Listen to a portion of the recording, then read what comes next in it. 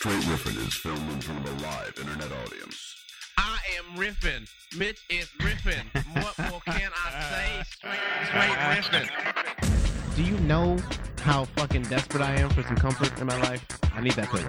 This show is intended for mature audiences only. I've seen a lot of dicks. I don't know how much more disgusting this experience could get. Are you really not having a good time? I'm having a fantastic time. I just can't believe how disgusting you are. I kept yelling, I'm not going to whip my dick out. We talked about that. I'm not going to do that. Featuring your host, Mitch Marzoni. I don't walk around going like, hey, I'm really weird. Look at me, I'm weird. As far as I'm concerned, I'm perfectly normal. It's a litmus test for freaky. And Teddy Tutson. I'm a hate mercenary. Yeah. All right. Hate mercenary. Hater for hire. Hater for hire. I should put on video guys. There are two victimless crimes, all right? One, jerking off when your window's open. Two, necrophilia. I am confessing to a large-scale crime. Okay, all right. Now. Legs akimbo, engaged in sexual discourse. Come on, man. What kind of guest are you? It's archived for posterity. Great internet. So it'll come back to haunt you every day. Yikes. It's time to riff. That is right, bitches and motherfuckers. It is June 11th, 2012, episode 64. I know that for sure, because last time was definitely 63. I'm your host, Reverend Mitch. Foolproof logic. Welcome to Straight Riffin'. With me, as always, is the hater for hire, the difficult brown, Mr. Teddy TMI Tutson. How the fuck are you, sir? Mitch, I'm hanging in there, still staying alive, living in the free world, only in America, superbalistic, Yes. complex. Atavistic. Yes. Simplistic. Bamboozlosity. Oh, shit. if you will. Hornswoggletastic. Yeah. All right. So, run tell that. It's a trebuchet mockery. And our guest this evening, all the way from New York City, one Joe Matarese. How are you, sir? He didn't see it coming. He did not see the amphitheater I coming. did not see you hit reverb. That was unbelievable. No one ever sees it coming. It sneaks up. It's all surprise. I actually don't live in New York City.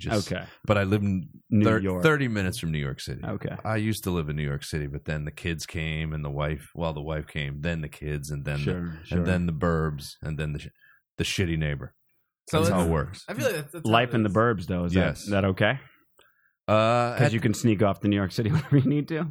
At times I go, oh shit. Like yesterday, I visited a friend of mine who lives in Santa Monica. This comic Jake Johansson. You know Jake Johansson? It's a pretty known comic in the 80s and 90s. He was huge. All right.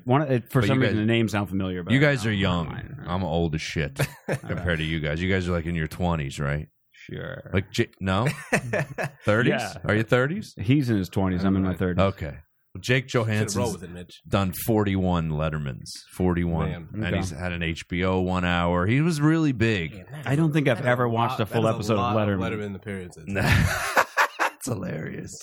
That's what I'm saying. It's old school. Right. When people would watch the Tonight Show or watch and then the club would be crowded on the weekend because you were on Letterman. It was like a unit of measurement for your career. Yeah. Now it actually hurts your career. I was going to say, you recently did Letterman, right? Like I did it. That's been a while, but 2007. Trying to do a new one. Did it change anything back then? Nothing. Nothing. One extra show that they'd mentioned when they were introducing you. Yeah. You've seen him on. Yeah. And you're like, come on. If you want to find a clip of me dressed up doing stand-up, that's what it does. And it gives you a few Twitter followers, and it makes your mom and dad think you're doing well. But like you're doing no better. It's like, it's I one could of see those that. trump cards. Anytime that anyone tries to tut at you about your life decision, you're like, I got a Letterman credit, so just back the fuck off. Yeah. Like, I'm okay. I got this. Yeah. I got YouTube right there. You fucking Google search for me, my shit comes up and says Letterman. I'm legitimate. My life is good. That is true. If I Google you, the first video that shows up is Letterman, and I hate. And my the second one is I don't like it. The second video that comes up is the heckler video. A bunch of heckler. The crowd decides to take on Joe Matarese. And it's like, did you put that up or did somebody else? I put that up. Okay. 1.5 million. Yeah. People love heckler videos. Yeah. I have a whole album that I put out back then of just arguments with hecklers called When a Comedian Attacks. It's available on iTunes. Is it it's just all arguments. Just different performances? Ones. Yeah, I edited it together and I give a little narration of each one. Like, this is whatever, September 8th, these people... this is what happens when people like you too much. Like, that's one of them's actually called Cocksucker Cunt. That's what it's called. That's the track. That sounds like a real rugged piece of work, that one. Sounds like I like it. A concept album. They don't do that anymore so much these days. Sounds like a DMX mixtape song. That's what it does. Yeah, yo, bitch. Yo, bitch. Cocksucker cunt. You're not funny. That's good. Get off the stage. I love Where are the jokes? It's such a great concept, though. It's like a battle log of diary of just being like, July 15th, 97. 43 people suddenly turned on me in a vengeful, furious rage. I wish I knew I was doing the album back then, because the narrations would have been legendary if I could have done them like right in the car right after it happened, like with all the anger in my voice. Oh yeah, That would be like, if you like, that would just be the greatest thing if you just then took it and just went back and got the chance to do it again, but you knew it now and you're like, I'm fucking soaking in every detail. I'm observing every nuance of every heckler. So I have this great dialogue. Like, oh my God, this person was obsessed with being heckled. Like, you don't understand. Well, then I started taking antidepressants about 6 months ago, and I never have hecklers. If they heckle me, I don't care. I don't get mad. It's just come on, man. Just enjoy the show. It's weird. All right, back to my jokes. Yeah, it's like, hey, what's happening when a Joe? He's smiling for 45 straight minutes. Did you go into shows then just I'm expecting hecklers? Like, is that? Dude, I used to get afraid of a gig that had a lot of shows in a week, because I was like, I can't do 8 shows without losing my shit somewhere, and I'm going to get in trouble. I'm going to get fired, or I would literally get nervous if there was more than 3 or 4 shows in a week, because I couldn't do 8 in a row like without fucking losing my shit. Now by losing your shit, that's where the DMX cut factor comes in. Did he do that? Yeah, I mean, DMX eventually he's like, I can't keep making all these songs. Eventually, I'm gonna drive a fucking SUV to the airport, pretend to be an FBI agent, which is a real thing. And so he got out of music. Yeah, I mean, he's on a dating show on BET right now. That's a great idea. With his wife, they're trying to work. Oh, he's on VH1. He's on like one of those like couples therapy. He's Stellable Bachelor, and he like showed up to the house with and like just had booze with him, and of course they're like, DMX or like Mr. X, you can't have this. Like, yeah, it's fucking ridiculous. Like, I love when I got crack in the car. If they need that, I mean. But so I mean, I think it's fair to say he's not at music status right now. I have no idea what. Well, I mean, I don't really keep up on his career, but I can't say that I've heard only sort of tabloid news about him. You don't hear like, oh, did you hear that new DMX track? But you think it was because of his fans? Like he retracted? Oh, no, that motherfucker's crazy. He's crazy. No, I'm just saying though. I definitely think that like it was one of those things like DMX couldn't handle a certain amount of things in a row, because it was just like, I'm gonna set some pit bulls that like something bad was going to happen eventually to him.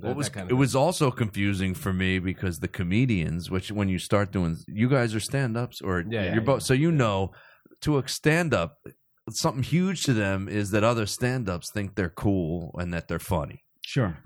You want the audience to laugh, but you almost like it more when the comedians in the back are cracking up. When you're talking, you're missing the crowd and they're like, this guy's fucking a genius, whatever they think. Well, comics would love it when I would snap. That's what they would call it. Of course. Jim Florentine, you know who he is? Yeah. Jim Florentine would like in the love back, his voice. Yeah, I can do his voice, but he in the back when I would start to snap, he would just love it. And he'd be like, "Get him, Joe! Fucking beautiful! Fucking tell him how it is! Get him!" He would just yell that, and then it would egg me on. And then, like I said, I would either get fired, they'd be having to escort me out of the place in a separate exit, so I didn't go by the guy that wanted to beat the shit out of me in the lobby. Now, did you ever actually get in any fights, or were you just basically, I don't want to get pummeled by people? I never got in a fight, and a lot of the guys you hear do get someone, in the audience goes up and punches them. When you talked about like you were worried you just snap, I was kind of curious to the extent of the snapping. As it were. A lot of times it was women. I have a joke in my act that I really is kind of you think better of now, but you loved it back then? No, it originated from a situation where a girl wanted to, yell at me after my set and tell me that she thought I was out of line and my material was inappropriate, and she flicked cigarette ashes right in my face, right? No, madam, yes. No. Them was fighting words. Yeah, so I do a joke about how I think guys should be able to, I don't think women should be hit, but I think a guy should be able to hit one bitch a year. not a girl. I go, I'm saying a bitch, and then I'll explain to them. I go, see, a white guy saying a bitch might be different than a black guy. Like, here's this. the story, I go, this woman flicks the ashes in my face. That's what I'm talking about. Right. That's the bitch. I go, I should. That would have been your allotment for the year. Yeah, I go, one guy, everyone's looking at me like, dude, why'd you hit her? And I'm like, whoa, it was my one. And I go, you got a little sticker in your wallet like Jiffy Lube that shows the last time you hit a bitch. You realize that women would just be really bitchy. Well, they would be especially bitchy January, February because they're like, you don't want to let it go this early in the year. But like right around December, fucking off the handle. It would be end of year, beginning of year peak. It would just be boom bust. The middle of the year be real flat. There's got to be right around December though. You got to be sitting there going like, all right, I don't want to. If you fuck with the wrong guy, maybe he's saved up, And I don't think there's rollover bitch hitting. I don't know if there's. Can you if you don't go because I haven't. I have 33 years. I have 33 tickets completely unused. Ooh, if you had rollover, you couldn't have rollover bitches. That would no. You would have to have a cap because you'd have to. Motherfuckers start rampaging. Yeah. You can't it's okay. Just start throwing out your permits and stuff, hitting people. Old guys would just be running through people's houses. There'd be like 60-year-old men taking out like a lifetime of women, treating them like shit, just breaking it out. Come here and using their rollover bitch hitters. When would you use? You can throw that in there. I think that's funny. I would never use. I would use mine in the fall. I feel like that's when it would come out because you would be in the summertime, right? You would be very tempted. It'd be hot, the dog days of August or what have you. But you'd be like, I know as soon as I use it, you got some more shit up your sleeve. So I'm gonna wait. I'm gonna hold on till like October, like middle of October, and then by that point, Halloween's gonna come and all bets are off. It was a stabathon between both of us. I have a question for you guys. Have either of you had a woman press you to that point where it's like, what the fuck? Like, I think if you were allowed to hit one, that they probably wouldn't be doing that as often. I certainly, I would. I would say that probably women these days. I would bet that your average woman these days is a little bit more tenacious than your average woman of, say, the 50s. I don't know, man. You know what I mean? Right. As far as in an argument, I would think. I don't know. There's some real feisty women, man. I'm not saying there isn't. I'm just real feisty. If you talk to your grandma or something like that, maybe not in your case, but in you have to get some. Sorry. I mean, but if you talk to your grandma, you know what I mean. She's got nagging down to a science. You know what I mean? Stop that! Don't touch that! Put that away! You know what I mean? She'll have that. It's less of the nagging, but it's more of that like razor sharp emotional destruction because there's so many years of the craft where you could like come at them with your whole arsenal and they just look at you and just say like, "That's why your whole life is a failure," and then you're just like, "Oh, like it shouldn't hurt that much." Right, it's just one sentence, but they get you. As Lucy Case says, they'll shit in your soul. Fair. Right. Exactly. A guy could rip off your arm and throw it in the river, but he'll leave you as a person intact. But you don't remember a specific incident that you absolutely. You don't want to say it.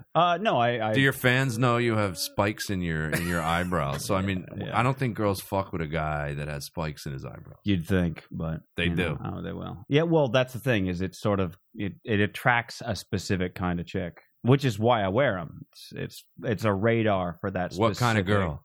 Just the crazy bitches usually. Do you like those? Yeah, I was real curious to see what you were gonna say after crazy because I was like I'm trying to like if he doesn't end that sentence with bitches, that's elaboration. Like the kind of girls who like to get tied up, spanked, things like that, like slapping in the bedroom, things like that. Leg slapping? Yeah, They not legs. No one says "ow" that goes out with you. No, some of them do, but I think they very different. To some degree, I think that they're surprised if we just fuck, and they're like, they're waiting. Yeah, they're like, is he gonna like hit me on my way out? What's going on? So you almost get anal just by like what kind of girl likes that. Maybe I should have done that when I was your age, man. That was an early thing. It just so happens you hang out around a certain type of people. And you find that when you're, I've been pierced since I was like a teenager, since like 16 or something like that. So, I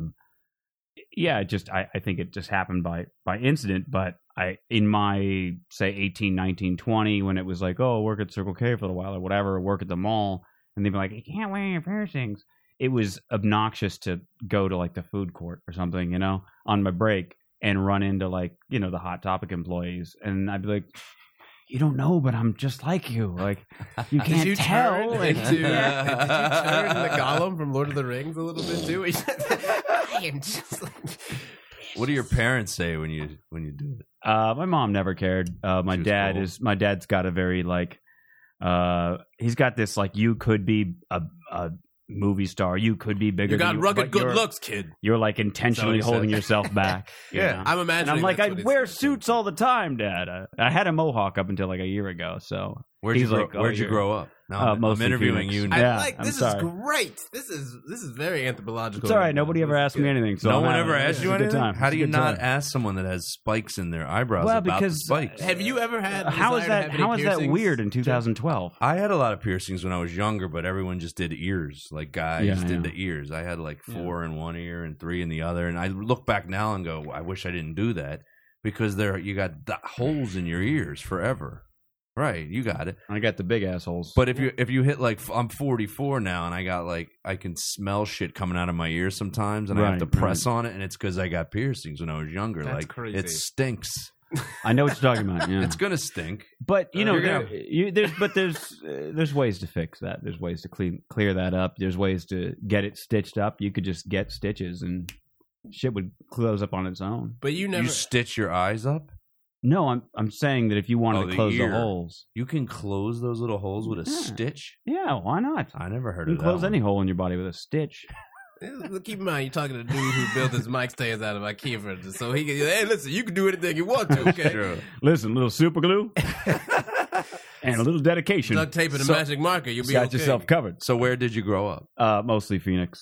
Okay. Just a shithole kind of place, which is probably part of the piercings and stuff. There's just nothing to do there. It's almost like illegal to have fun. You know what I mean? Just pot and piercings. Yeah. Everybody was. It was like drugs, sex, and try It to was more start a meth. shitty Was it band. meth or was it pot? Meth was like later. I mean, there were some people. My stepsister was into meth. So, I was on but meth I think before that meth was cool. I think my like my anti-drug for meth was my stepsister destroying like all the life around me in the house I lived. So it was like I hated her to death, still do. And so it was like She still I don't is want to. Phoenix? I have no idea. I'm hoping she's dead somewhere, but. I mean, fingers crossed. I can only do so much praying. It's a strange optimism when you said that. Oh God, but she deserves it. It's one of those things where you hope for God and karma just to watch certain people get just brutalized for the things that they did. And then I realized like, no, there's none of that. There's no like universal. She's just a terrible person. But that was my anti-drug for meth. Is I was like, I don't want to ever turn into as bad of a person as she is, and I can blame it all on the meth because she was always on meth.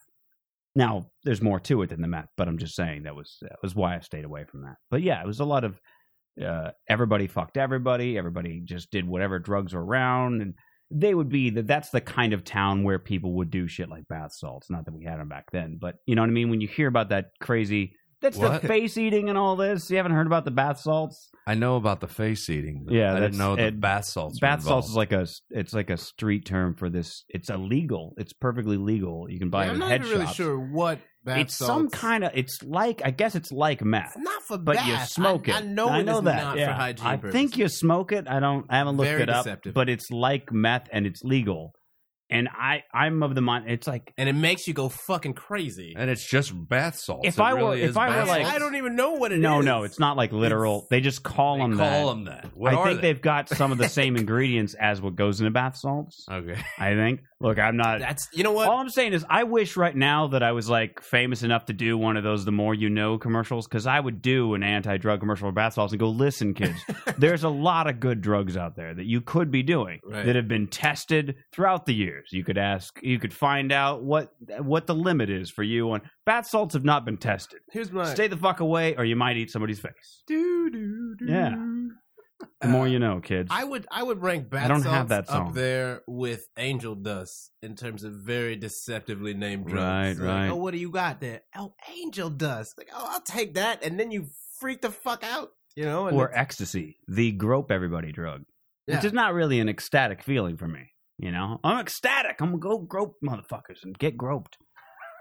I know. You done? What's your drug history? Did I just get done interviewing? My drug history. Trying to turn this back around. Yeah. Do you ever? Dueling interview. I'm expecting. Oh, we got Inception interviews. Some got interviews inside interviews. Oh, I got the Inception sound. Hold on. What do you got? Sorry, it was a little bit loud, but that's the actual Inception. Oh, so nice. there. Good job. Now I got that whenever you. I'm expecting that every 20 minutes on the hour you go just riffing or straight riffing. I said just riffing, straight riffing. Early on, in the middle of the show, Teddy would sometimes yell at the ceiling, riffing. He would just go riffing. I would like it was. do that, yeah. He hasn't done it in a while. I don't know why it stopped. It might be because of the new studio. We're closer together. Before we were like a living room away from each other. And I tapped into that real good time 70s sitcom kind of vibe where all of a sudden riffing. Yeah. Which I've been watching Good Times recently and love Good Times. They just do not make sitcoms on TV One. Yeah, actually on TV One. Love Did you know about this TV One? He does not know about TV One. Well, I don't know how black he was. Black network. It's a black network? Yeah. The other black. I know, right? They 500 channels, 2 of them are black. They just run Good Times over and over again. Good Times, Good Martin, Times TV. Roots. Not yet. No, only on Sundays. The rest Barbershop. Yeah. Now Roots isn't really. That's not really a comedy show. No, but they have Showtime dramas, at the Apollo. I wish they would run some Showtime at the Apollo. Damn, that was good television. All right, back to me. Drug history. Your drug history. Where are you from originally? I grew up in South Jersey. Cherry Hill, New Jersey. Wow. Very rich suburb with all Jewish people and like 4 Italians. I was one of the 4. All right. Parents don't get high, don't drink. Mm-hmm. I did some. I guess I smoked pot a lot when I was younger.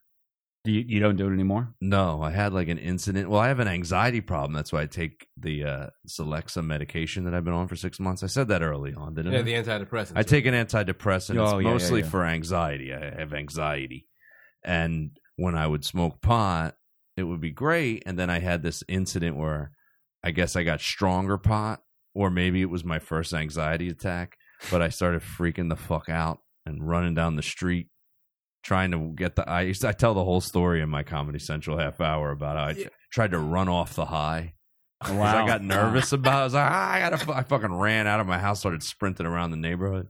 Then I would imagine that would actually work pretty well. No, it made it worse. I've been there where you are so high, you're like, I've got to get away from this. Yeah, I've got to get out somehow. Yeah. But like, I've never just started running. I've never been there. But I just think it buzzkill in general. I've still reached that mental place. Well, the weird part about anxiety is usually when you get an anxiety attack, it's usually the opposite. Like, I got to get home. I need to be in my safe place. I can't be walking down the street right now. But for some reason, that was the first anxiety attack I ever had. I started running. My mom takes me to the pediatrician, which is a true story. And How old were you? I was about 14. All right. Okay.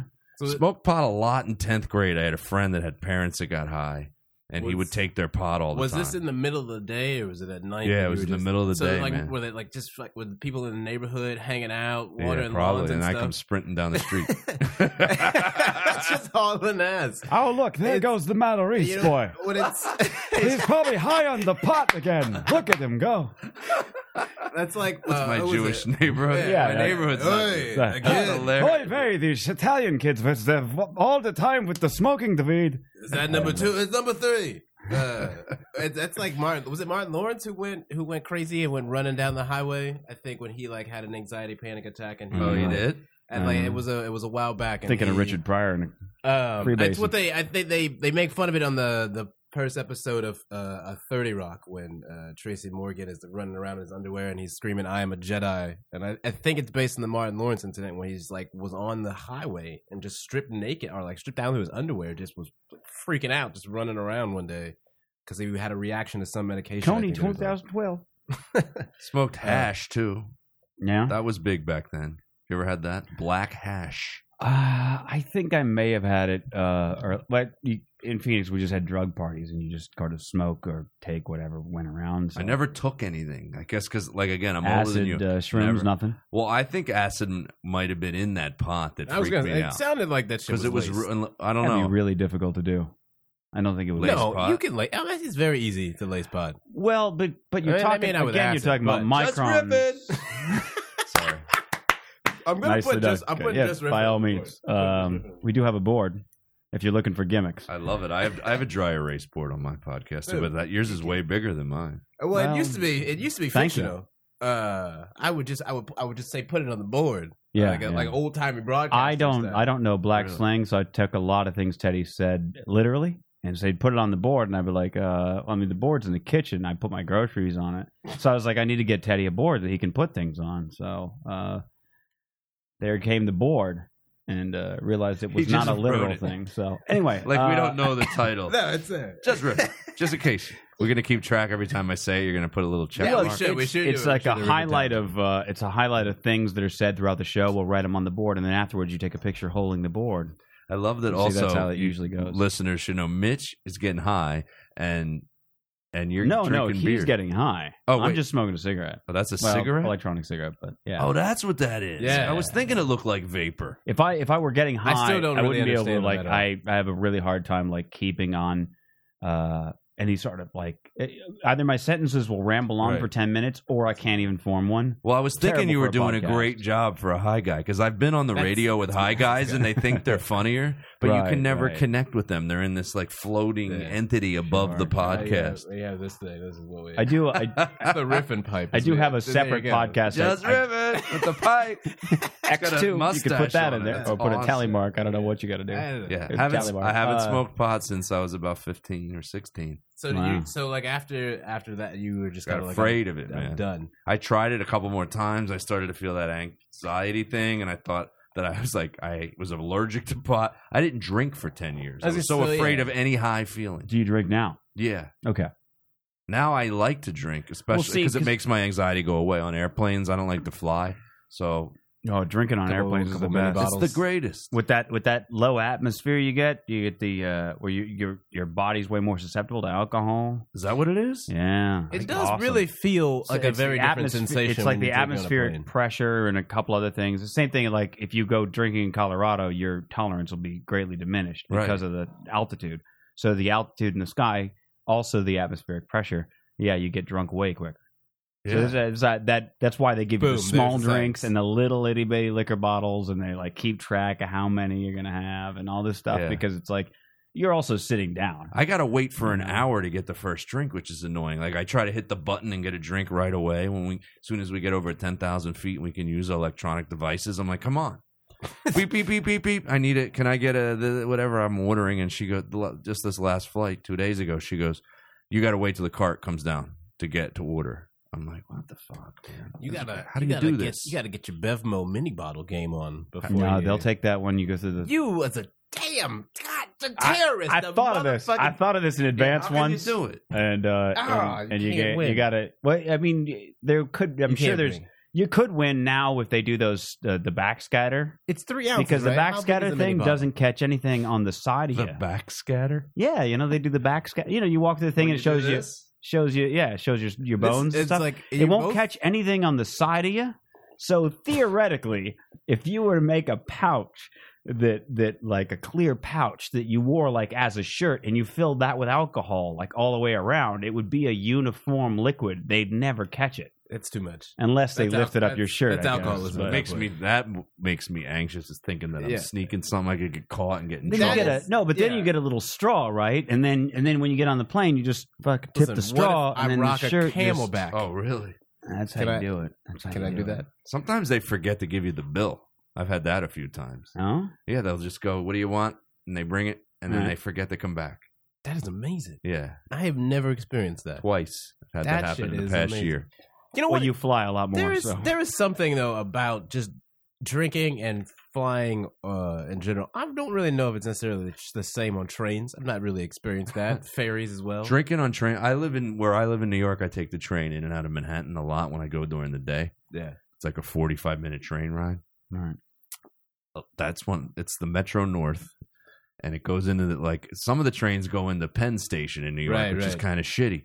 Penn Station is not classic. No, but I go into Grand Central Station. You feel like you're just a rich dude doing very well. It's like super nice and old. Yeah, is the and train beautiful. is the train like nice, like inside? It's not like a metro. It's not like a subway, rather. No, it's like a little nicer. Now they just made these new ones that you get sometimes, and they have little guys at the top when you get on that sell beer, and you can get mixed drinks and stuff, and they're not expensive. Like a beer is like $2.50. Jesus, that's cheaper than drinking anywhere in New York. It's unbelievable. The only place that you'll find something around the same price is the Staten Island Ferry. Can you drink? Do they have alcohol there? Staten Island Ferry is a fantastic drinking place. Is it really? It's got cheap beer. It's got great snacks. Good company. Good company. Are you from Staten Island? I'm not from Staten Island, but I have one of my hanging out with me and the Statue of Liberty. Yeah. One of my good friends. This bud's for you, Lady Liberty. Out, I have a lot of friends in New York, and one of them lived in Staten Island, and I was doing an internship with The Daily Show, so I was living with him in Staten Island and making that trek every day for part of the run. A friend of mine used to be the warm up for that show. Who was Pete Dominic? Yeah, he was there when I was there. Yeah, he's hilarious. Yeah, he's a good friend of mine. I just talked to him 20 minutes before we started. Watching him warm up a crowd, that's a weird thing because you always know, like, you always hear about. Can I do it again? Just riffing. Every time the subject changes, you should yell "just riffing" because it just changed a little bit. We just morphed out of that into a new one because that's what we're doing, right? Yeah, we're just riffing. Just riffing. Straight riffing. Why do I keep saying just? You know what it is? It's changed good. the name of your everyone's podcast. I used to just yell out. Oh, I didn't know you were trying to. I thought you were just using that as like a catchphrase. Yeah. I didn't know that you didn't realize. See, you outed yourself. I'm dumb. Okay. I'm not. You guys are both intelligent. You read. You guys read a lot. This is you're getting onto a subject that just riffing. We switched again. We can't do this as a thing. It's gonna just boil down to us. It's just for this episode. The so second hour is going to be nothing but us shouting just riffing over each other. We did, for a change. We did get started on time, so I know the minutes now. So we've been starting late too often. You do a podcast. I haven't listened to it. Teddy apparently did. He's been better at researching than me, so I apologize. But I read up on it. I do the work. You can read about it. Well, I mean, I read up on it. Yeah, it doesn't even have its own Wikipedia. I read your summary. And I read like various things. You look at news headlines and whatnot, interviews, and they all kind of reference that you're in this work in progress, fix yourself thing. Yeah. And then noticing in your comedy you talk about that you married a psychologist. I can't help but wonder if that's related. And you're pretty vehement that she's twice as smart as you because of her SAT score and things like that. So you're in this transitional period in your life where you're like, I'm fixing myself and I'm dumb. Well, the podcast is Fixing Joe, right? I kind of left the dumb behind. Okay, good. Because I started No, not until this. Like, I realized from going to therapy, and I went to therapy for like 7 years, and the therapist saw my Letterman, and he was like upset with me. Like, he's a comedian's therapist. He sees a lot of comedians. He like knows our business. He knows agents. He knows who the shitty manager is. I feel like that kind of has to. I feel like that of all the professions to get specialized therapists, comedy, it would be very fair to put that on the list. Yeah. So these comedians would be in the waiting room, coming in after you. Would be like, weird, you're leaving. Lisa Lampanelli's coming in. Jim Florentine's coming in. Robert Kelly's coming in. All these guys would be out there, and it would just be funny to see who's going to be next when you're leaving. But he saw my Letterman, and he was just upset with me because he's like, we've been working for a few years now, and I really think you're past that. You're not dumb. Those are old jokes. He's like, you got to get past that. And I was like, I thought about it because sometimes, like, some comedians will give you bad advice, which, like, I have a friend of mine who always go, just kill, man. It's all about killing. You just got to kill. And I was like, but I got new stuff, and I don't really believe that old stuff anymore. It kills, though, right? I'm like, just dude, single guy, always out for chicks. That guy? No, he's like married, okay. But he's always saying you got to kill, and I'm just always like, sometimes there is an art to it, and a craft, and you get sick of it, and if you've moved on, and then I started realizing through therapy, I was like, yeah, I'm not dumb. I just didn't do well in school, but doesn't mean I'm dumb because I have, by the traditional standards. Yes. I am not. I don't. But it's again, it's old. It's like if you know how to take the SAT, it doesn't mean that you're like super intelligent. It means that maybe you just have a certain aptitude for that test the way it's designed. Because I think we all know a really smart, dumb person. Sometimes you meet those people, you're like, this is the dumbest smart person I've ever talked to. People who, and then you put them in one arena and they look completely over their heads, and then you put them in a different arena and then they blossom into some sort of genius. Right. It's a weird. It's like, what is it? Is that kind of like the Peter principle? I feel like in work where where you get moved, you rise to the highest level of incompetence. Yeah, I feel like it's a little bit kind of. No, that's that's a different thing. That's more just like corporate philosophy. What I started focusing on more, that I found more interesting, is a guy who's trying to better himself and has all these psychological things that he's working on, and that he happens to be married to a psychologist. So, like, that's what I really started experimenting on more. Is she proud of you? I don't know, probably, but now that I have I have the medication thing going on, I can't even find problems to talk about on my podcast sometimes. So is it because you get a lot of you get advice, and you seek out a lot of advice and stuff from fans, kind of. I'm kind of like Forrest Gump on the bench, how like he's just telling stories throughout the movie. Yeah, that's like me. I am not afraid to tell anybody the deepest shit. Like a friend of mine, this comic Paul Verzi, who does my podcast sometimes, he goes, if I ever roast you, I'm going to say Joe Matarese would give up his wife's social security number on stage if it got a laugh. Like, I'll just say anything, and then my wife would get pissed sometimes. She'd be like, I don't want you talking about that. So like every podcast started with her having a conversation with me. What are you going to talk about this week? So I know. And she just groaned the whole time going, don't talk about that. Yeah, she would literally talk. Then she'd come on ones where I overstepped the boundaries, and I'd bring her on and I'd let her do an interview. First, I'd let you hear what I'd said, and then I'd bring her on because I said my wife said I told that last story wrong. I think it's the Jim Gaffigan interview, the Jim Gaffigan episode. Yeah, I brought my wife on. You tell the story that has something about when she's pregnant, and like right before you get into the story, you go, okay, listen, like I apparently totally messed up this story. I tell them wrong. Yeah, sometimes. but so I'm gonna bring on. You're gonna hear me tell it wrong, and then you'll hear her tell the right version. Yeah, I was going into the doctor with my wife, who was pregnant at the time, to get an ultrasound, and the woman needed to put some information in the computer about me, and she goes, what do you do for a living? And I go, I'm a comedian. And I paused and I went, /actor. And my wife just started laughing. And the woman had, this wasn't LA, so the woman didn't know what. She's like, are you kidding? Are you a comedian? You're an actor? Are you messing with me? And my wife goes, he's messing with you about the actor thing, but because he is a comedian. And then I went on the podcast and said how it pissed me off that she said that, because I had an audition that day for the lead in a sitcom. And I was like, the one day you're going to shit on me for being an actor is the day I have an audition to play Kirstie Alley's husband. Thanks a lot. The day that my dream is about to blossom. Yeah. Damn it, woman. And she goes, you didn't tell the story right. I made fun of you in the room because you paused before you said /actor. So it was funny that you paused.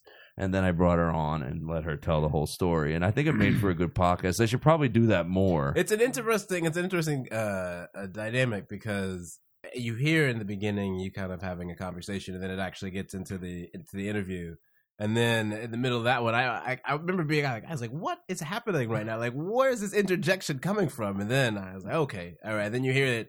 And then it's kind of fascinating to listen to you tell a story with the knowledge now of like everything is wrong. Like you walked into this other moment of your life very confident in this memory, and now it's just nothing is real, nada at all. That's the thing when you hear a story about a third party that's not in the room, and it sounds insane. Yeah. And they're like, and he was screaming naked, running down. He was, lighting cars on fire. And you're just like, why would anybody do that? I don't know. There was an ant on his back or something. And you're like, what the fuck? And you just know, like, I have to get the other side of the story someday, but you probably never will. So it's always fascinating to hear the other side kind of immediately. You look like you're about to go. I was about to ask about a follow-up question because I know you're also friends with Bill Burr, and I've listened to his podcast. And one of my favorite things in the world is when he answers when he does his like advice stuff at the end, and he'll bring his girlfriend on. I haven't heard those. Oh, God. He used to never bring anybody on. But you did hilarious. the first few episodes with Bill Burr of yours, didn't you? Bill Burr's on my first one ever. Yeah, your first. That's it. My first one ever. But because I got my first one is when I got fired from the club for slamming hecklers 2 nights in a row, and I brought Bill on because he had that incident in Philly that's infamous in the comedy world with the Opie and Anthony. Yeah. Right? So I brought him on because I was almost thinking to try to make a career out of this because I'm getting all these hits on YouTube. I'm like, maybe I should just be arguing with people because being funny doesn't seem to be getting me famous. Maybe I'll just fucking yell at people. That'll be my hook. And he was just like, no, you don't want that. You don't want people showing up to heckle you at every show. Nothing is going to end well for you there. Yeah, he was. I've heard him reference the Philly thing, and he's like, it's funny because anywhere else but Philly, people think that, oh, it's this epic thing. And he's like, in Philly, it's like, that's just another day. Like, they don't even remember it. Because apparently I'm not a sports guy, you know this. Oh, man, they are ruthless. But I'm given to understand that it's just like the worst fans ever. Those like, they just start Santa Claus, yo. Yeah. Cherry Hill's like 10 minutes from Philly, so I'm a Philly fan. So we're crazy. They cheered when Michael Irvin broke his neck and he was on the stretcher. Right. It's Bad House, son. It's beyond the Thunderdome. You understand? He just got blacker for a second. He does that. You're on the black side. Everybody on this side knows something about being black. So this goes back to when we had the couch, and they were on the big black couch that's now in my living room, and I was in a little table. So he'd say, "Everybody on the couch knows something about being black." Now we don't have a couch, so we have to be like everybody on that side. I personally, again, believe the only reason he moved is to create a new seating situation and further divide us. Yep. I was like, I'm going to go pay more rent and set up a whole studio just to be even keel. It's called redlining. I don't know if that's actually redlining, but it's a good term. It's a good term. It is a real go with it. Just riffing. No, okay. What else you want to riff about? I was gonna say though about the third party. Your wife is on the podcast a lot, and it's kind of interesting. Was that kind of just a decision that as you were doing more episodes? I wouldn't say a lot, but I wish she was on more. I guess maybe the ones that I listened to, I guess the episodes that I listened to, Oh, really? Which ones did you listen to? So I listened to, Gaff again. Artie Lang, she wasn't on. She wasn't on I listened to the Artie Lang one, which is that's a good conversation. I was gonna ask that I want to hear because of all the stuff he's gone through. Yeah, I just talked to him on the phone today. Maybe I'm not sure. Help me write some the jokes for Chelsea. He had one that was so off color. It'd be fun. You use it? I want to hear a black man's perspective on it because it was kind of like racial. That's good. Let's get you up then. Do you want to just riffing and change the subject? Yeah, but we're just riffing. You now have to tell the joke, and then he can go back into his thing. So then you can go back in. But basically, prove your black the news story was about how the selling of rope is going way up in New York because of this 50 Shades of Grey book that's all about S&M. Right, okay. There's like a huge book now, and like rope selling like crazy. You mean the Twilight fanfic? That's what it is, by the way. It's what it started as, but the publisher tried to sue him, and so he or she changed all the names to be not Twilight. Really? And sold it as 50 Shades of Grey. Oh my god! True story. I didn't know that. It started as like a live journal fanfic, like, "Hey, you guys, wouldn't it be funny if they like got all this ass now?" Sorry, go ahead. That shit's like it's the dumbest shit on the planet, and it's the easiest fucking thing in the world to write. I proved that in high school when somebody showed me Greg Louganis. Remember Greg Louganis? Yeah. Somebody showed me like a chapter in his book where he just got kind of filthy about gay sex for about a chapter or two, and this chick was like, "I can't believe how explicit he gets." I was like, "That ain't shit. I could outright that." Like, and so it became this challenge, and I every day would write like a page. I got up to like 20 pages of like just. You wrote a Greg Louganis sex? No, not Greg Louganis. Just a gay sex fantasy. It was like 20 pages long, and it ended up getting like circulated. I don't know where it went after. It's one of those things that just got circulated. And I was like, does anybody have those papers? Because now I'm going to want them later in life just to look at, to be like, what is everybody kind of, they were all kind of freaking out over like, wow, this is, you were just rather explicit. They were just made up gay stories? Yeah, it was just like. You're not even gay? Yeah, no. It was just say like you're the first gay guy I ever met with spikes through his eyebrows. Nope. Well, Not even gay. Just I made it up. literally, it was just to prove a point that writing filthy erotica is the easiest fucking thing. That and children's stories are the two easiest goddamn things in the world. Maybe you're just very talented at writing. Yeah, maybe you're just anybody can sit down and fucking. Greg Louganis is your. You know what it is? You just have have to get past the initial like, all right, I'm writing about sex, which is boring as hell. Once you get past that, it's literally anybody can do it. Anyway, now I have to do my Greg Louganis joke and then do that one because I had a joke about Greg Louganis that I could never do. Well, okay. What were you going to say? Can't believe what? I can't believe that there's in this day and age somebody would even recognize his name and say, "I have a joke about that." That's perfect. Go ahead. That's good. It's not that. I like it. It's not that new of a joke, but it was basically about. I think I don't know why I saw it on the internet, but because I never saw the movie, they did a Greg Louganis movie on like Wii or something. Okay, never saw it. And Mario Lopez played Greg Louganis. No fucking way. Yes. And I said, AC Slater? I said, what was worse, getting the news that you were HIV positive or that Slater was playing you in your Lifetime movie? That was the joke. Great. Good stuff. That is, I looked up to Greg Louganis as a kid. I did my first outward at a diving competition because of him. Really? Yeah, I was do like, an outward? I could. I don't know if I still could. I did back then. He's full of surprises over here. He can write gay erotica. Yeah, I can write gay / inwards. I could do an outward. You should have wrote a gay erotica story about a guy doing an outward getting his dick sucked on the way to the water. Yeah, no, I did. There was a part in the book or in the pamphlet, if you will. No, you said book first. We're gonna let's go with that. You don't get the 20 pages. I feel like that's overextending it. But all right, it was whatever. A mission statement. There was one. There was a graphic novel. There was one that I thought of like at the time. I thought of like it's something like just got that. They drag the mailman in and decide to get him in on the act. So they take the mailman and they tie him like 4 points to the ceiling fan, so that he's like hanging from it, and then they can just sit on him and spin around and ride him. And I thought, like, hey, that's kind of funny. And you wouldn't believe, surprisingly, 3 male friends and 0 female friends, 3 different male friends were like, I think it would break if you did that. And I was like, well, it's a metal ceiling fan. And they're like, you didn't write that. I was like, well, you're supposed to imagine that, like a metal ceiling. I was like, I was just going with it. Anyway, now to your Chelsea Lately joke. Oh, okay. God, I forgot about it. So the Chelsea, it was the story. It was the story about. That's from the movie Inception? Yeah. Okay, I didn't the see Inception the noise. That's the It's the Inception. What's they call it? Bump? The kick. The kick. We digress. When they do the kick, that's the... It's not rude for Joe. That's the kick. He doesn't know. That's He doesn't great. know. Cool. Go ahead. I love that. All right. Sorry. So the news story was how the rope sales are going up in New York City. So I'm talking to Artie Lang on the phone, and I said, I got a few jokes I'm kind of stuck on. What do you got? And he goes, how about, the change in price of rope hasn't changed. Oh, shit, I'm fucking his joke up. I didn't end up doing it because it was just too bad. But I haven't seen a change in the price of rope since the slaves were freed.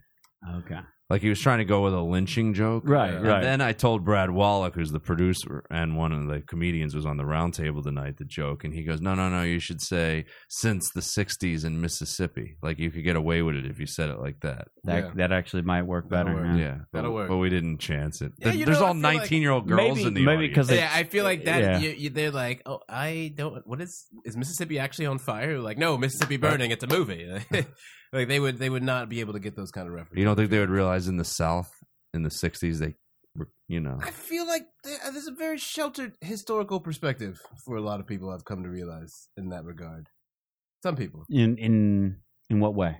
I feel like a lot of people like things like in the sense of like lynching being an everyday thing. Do you know what I mean? Like people like that was real. I think you should be able to lynch one bitch a year. Sorry.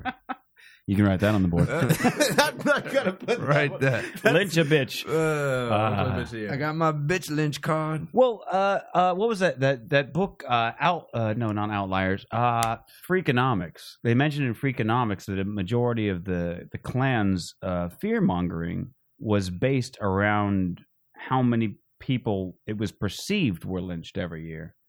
In actuality, it was orders of magnitude less. Not that it didn't happen, just that it was. People will say, "Oh, there was 6,000, 7,000." It was more like 100 or whatever. I don't know the numbers, but it's orders of magnitude smaller. But just the fact that you heard the Klan does lynching was enough to get people scared. And then there was the one guy who went on the radio and popped the can open on the thing. So. Interesting. Yeah, hey, good book. You got to read it. I have it if you want to borrow. Yeah, it. I like where Artie's head's at. I like where his head's at. Pushing for the lynching joke, though. That's good. Did you ever notice if you lend a book, it's just like you're saying, "Here, have this book." Do you ever give books back?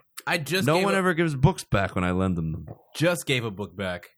Hey, who? No, because I'm going to lend you that graphic novel. So I'm going to want that back. I did lend to Ruffle like a book, a DVD, and something else. And I don't remember what it was, and I need to go over there. I did not get a chance to read the book, which was very disappointing to give it back, because then I was like, I can't, like, please don't ask me anything about the book, because I can't have a conversation with you. You know, I can't, like, I'm going to be a total failure if you ask me about the book. Which book? Damn, I can't even remember the name of the book. Did you ever finish How to Be Black? I have not finished How to Be Black. How to Be Black's a book? I bought it originally. It was supposed to come out like around the same week as Teddy's birthday, and it's by the Baratunde Thurston. He's like the Onion's digital guy. Yeah, I don't know his official title, but yeah, he's like a comic writer, basically, black guy. That's hilarious. And I thought, well, I'll get this for Teddy for his birthday as like a side gift. And then it got pushed back like a month or something like that. So then I just had a book, and I was like, well, I do want to read it, but Teddy should read it first. So that's sort of lending you a book, but also I don't know that I'll ever get around to reading it. So were you having trouble? I don't need to know how. I don't know. I don't need to know that. You know, every now and then I need a little bit of a refresher course. Sometimes you lose your black. It's real fickle. I will say probably the funniest thing. It's kicking back in again. So you don't like when you lose your black? No, it bothers you. It's like it's different kinds of black struggling at the same time. It's like, you know, like a Colin Powell, Billy D. Williams face off inside. That kind of thing is happening. On St. Patrick's Day, I do a Billy D. Williams joke in my act on St. Patrick's Day. No one gets it. Not enough Billy D. Williams. We were hanging out, and we stopped by my apartment, and I gave him the book, and we were going back out to see a show at the Pig and Whistle. And across the street there, and I gave out our GOYP. And so we went over there, and he was holding onto the book, and we went to the back, and they did a cover of some song, some soul song or other, and there was like a quiet in the room after it ended, and Teddy stood up and slammed the book down on the table. And I feel like you said something as like an exclamation, but I thought just that in itself was hilarious, and I was drunk. And I was just laughing my tits off. And it was just the two of us in a very quiet room, laughing our asses off with a How to Be Black book on the table. It's an interesting book to have. My girlfriend has borrowed it to read it some as well. And she happens to be white. So she always feels very self-conscious to walk around with a book that says How to Be Black. And she is just like, yikes. Like, this is just a bad situation. If she's walking next to you holding that book, I need a photo. Is she your first white girlfriend? She's not. No. Not my first time crossing the old Mason-Dixon line. Now, does it... Juicy white pussy. Okay, well... Does a black person get shit from his family like a white person does? Yeah. Straight, yeah. Your grandma? No, yeah, my real talk. Like my mom's a straight up bigot. So like, yes, that is a very real thing that happens. The bigotry is very real. Same with my family a little bit. It's very much. Is your wife black? No, okay. But I dated, Puerto Rican girls and stuff like that. And outside the tribe kind of thing. Brought them to a wedding, and my mom said something like, "She looks black." That's what she said. Wow. And then my last podcast, I talked about how my mom made a comment, and my mom was a little upset with me that I mentioned it on my podcast. My mom listens to my podcast, and it was about nobody I know listens to anything I do. You're lucky. Okay, yeah. My wife's friends came over, and after they left, my mom said to my wife, "Not that it matters, but were they Jewish?" And I did a whole thing about it does matter because you fucking asked, so it matters to you. You've introduced this. Why do you need what do you mean? Not that it matters. Yeah. And I would say I'd let you go on this, but I've dated girls that aren't Italian or whatever, and comments have been made. I had a Jewish girlfriend where I caught a lot of shit from my grandmother. Yeah, I had one of the things my mom once said to me was, "Your mother is black, your father is black. Sorry about that." And whoa, that's pretty bad. Yeah, that's pretty bad. It was written in a letter, so it was it wasn't just like a spur of the moment kind of verbal thing, Like you sat down, you took the time to write that shit out, and you fucking sent it. You had plenty of time to take it back. So that's the level that I've had, and that's been they literally think that if you have some mixed race baby, that it's just like that. It's like sad. It's a weird thing, and then it's like my mom's friend would be like, yo, just forget about the old black white thing, and I was like, how am I supposed to just forget about like unrepentant bigotry? You can't just overlook that. How can I tell you that is wrong? Well, see, that's what's good about your family listening to your podcast. I started to use it. I'm like, now that I know that they're listening, I start to talk to them during the podcast as if they're there. I go, listen, Mom. Or listen, Dad, or whatever, sure. And it works because I find that if you don't call them on it, they're never going to fucking change at all. So here you go. I mean, I did a podcast with my dad, and he wouldn't even listen to it. Really? Yeah. I've interviewed my parents. Like I did a podcast for almost a year where I would call him once a week. Would call on Skype, and then I'd record it. He knew. I mean, it wasn't like a surprise. He knew it was a podcast. All that. He just never listened to a single one of the episodes. You know what I mean? So, but he's old school Italian. You know what I mean? Oh, you're Italian? Yeah, Marzoni. Last name Marzoni. Oh, I didn't know that. Okay. So, very Italian. In that last name anyway. Does he ever say he's proud of you? I mean, he has his moments, I suppose, but in a roundabout sort of way. He's got that like, listen, I'm your father. I'm proud of anything you do. But he doesn't actually pick a specific incident. But he's said things that make me, like, he's said other things where you go, like, that's, like, he was talking about some, like, third cousin twice removed. It's like a daughter of some cousin or uncle of his or something like that. I don't even know who this girl is. She's 19 or something like that. And he's like, it's good to know, there's going to be somebody in the family who's really, going for it and is going to make something. And I was just like, really? You're going to? Wow. I'm we right see here. Why you're a comedian. I mean, that's most of us have that. Yeah, you got to be fucked up. But what I was going to say is he has this thing where he'll ask any girlfriends or stuff like that. And every time in my life that I've been like, yeah, there's a girl, he'll always go, what is she? Immediately. It's never been anything. I always want to go, she's black. Human. I've always said she's a person. I've said she's black about 6 times, and I always have to go, she's a Santor. She's never been black. Yeah, it would be so awesome if you could just pull that card sometime. Like, she's a human alien hybrid. Surprise, motherfuckers. The game has changed. Ooh, I got Oh, it's a real doll, but it's black, and it talks, and I programmed it. What is she? What is she is like, he's very like, I need to know her race. Yeah. I dated a Mexican girl once. I said she's Mexican, and I was expecting him to get all racist, and I mean he did, but like he did that positive thing where he's like, that's not racist because it's a compliment. Where he goes, oh, that's great, she'll take care of you. They'll cook, they clean, they're awesome. Just like, it's a good. I was like, yeah, it's still racist. No, you're just a tip of the cap. I didn't know Italians in Phoenix were just like Jersey Italians. That's good to know. He was born and raised in New Orleans. He's still New Orleans, but he's not. But he's not. Now you've just given him yet another spot on the map with the Italians. New Orleans. I mean, it's like that's where my people. That's got a big Italian section. Yeah. I didn't know that. There's a big. I mean, when I went to Mardi Gras as a kid, and I met my entire Italian family, and they all live like in this. They like took over a part of the town. It was insane, and that's why. Yeah, I haven't been back since, but pretty fascinating. It's not in the like the French Square or whatever. So I saw like the neighborhood Mardi Gras, which is entirely different. And I didn't realize that the Mardi Gras I went to was not the Mardi Gras everybody talked about until I was about maybe 17.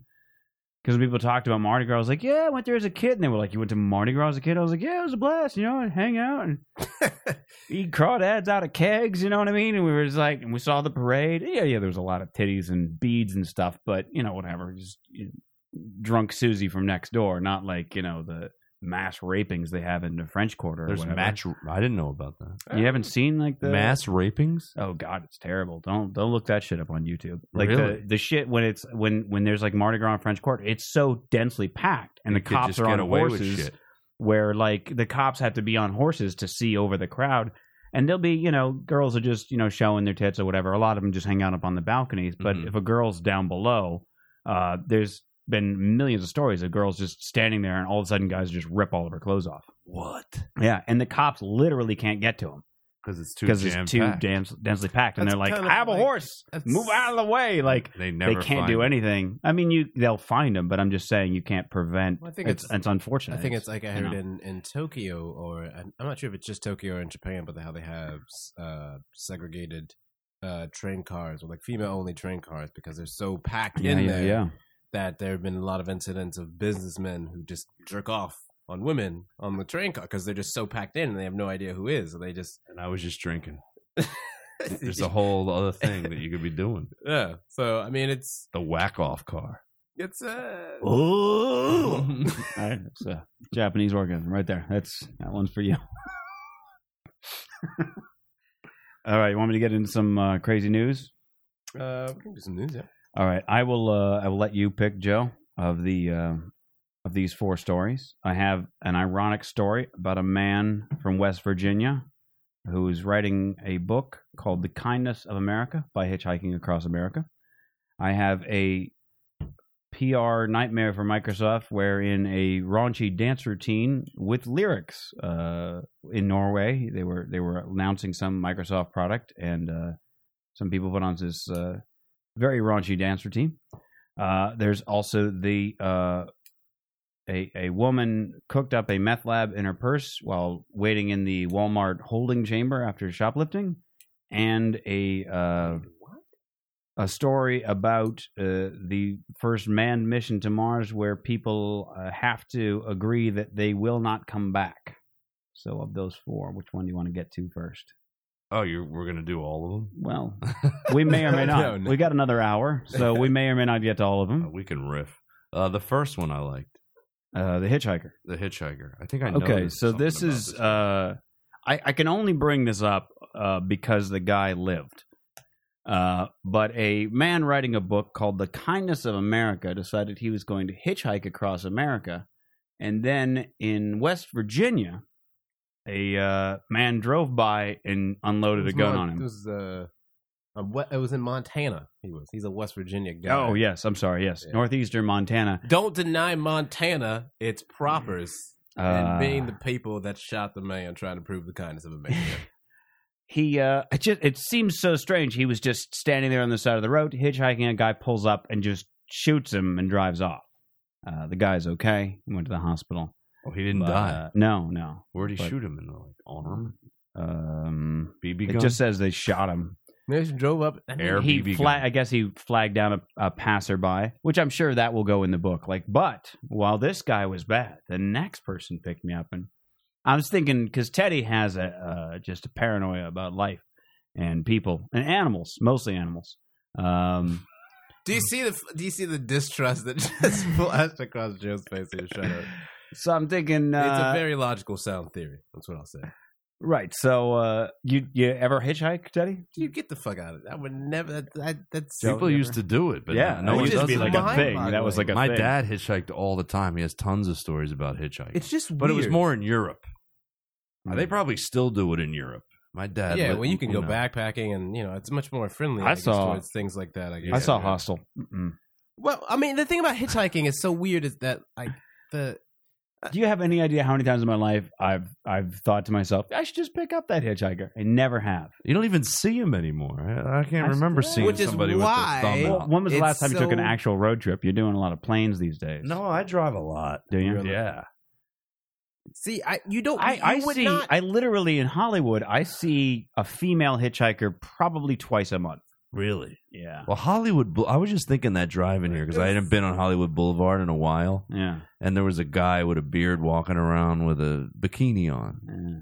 And I hadn't seen no dress code here. No, I live in New York, and you see crazy shit, but LA it goes up a few. It's levels. a different crazy. That's the one thing between LA and New York. I think out here it's like they're crazy for one, but if they crazy it up enough, they might get a TV show. I feel like they might, you know. I think the LA crazy is you can get paid if you stand on Hollywood and Highland and you look crazy enough. You know, people will just pay you to take photos with you. So, New York crazy, it's kind of more of like a way of like life. A necessity. You know, like, listen, I'm crazy. This is built in, but LA, it's kind of more like I'm just letting my freak flag fly. Like I'm crazy, right? But there's a bit of more of a. But if enough people see me, they'll write somebody like me into a movie. I would love to see someone hitchhiking in New York City, like literally, like just saying, "Can you get me downtown, LA?"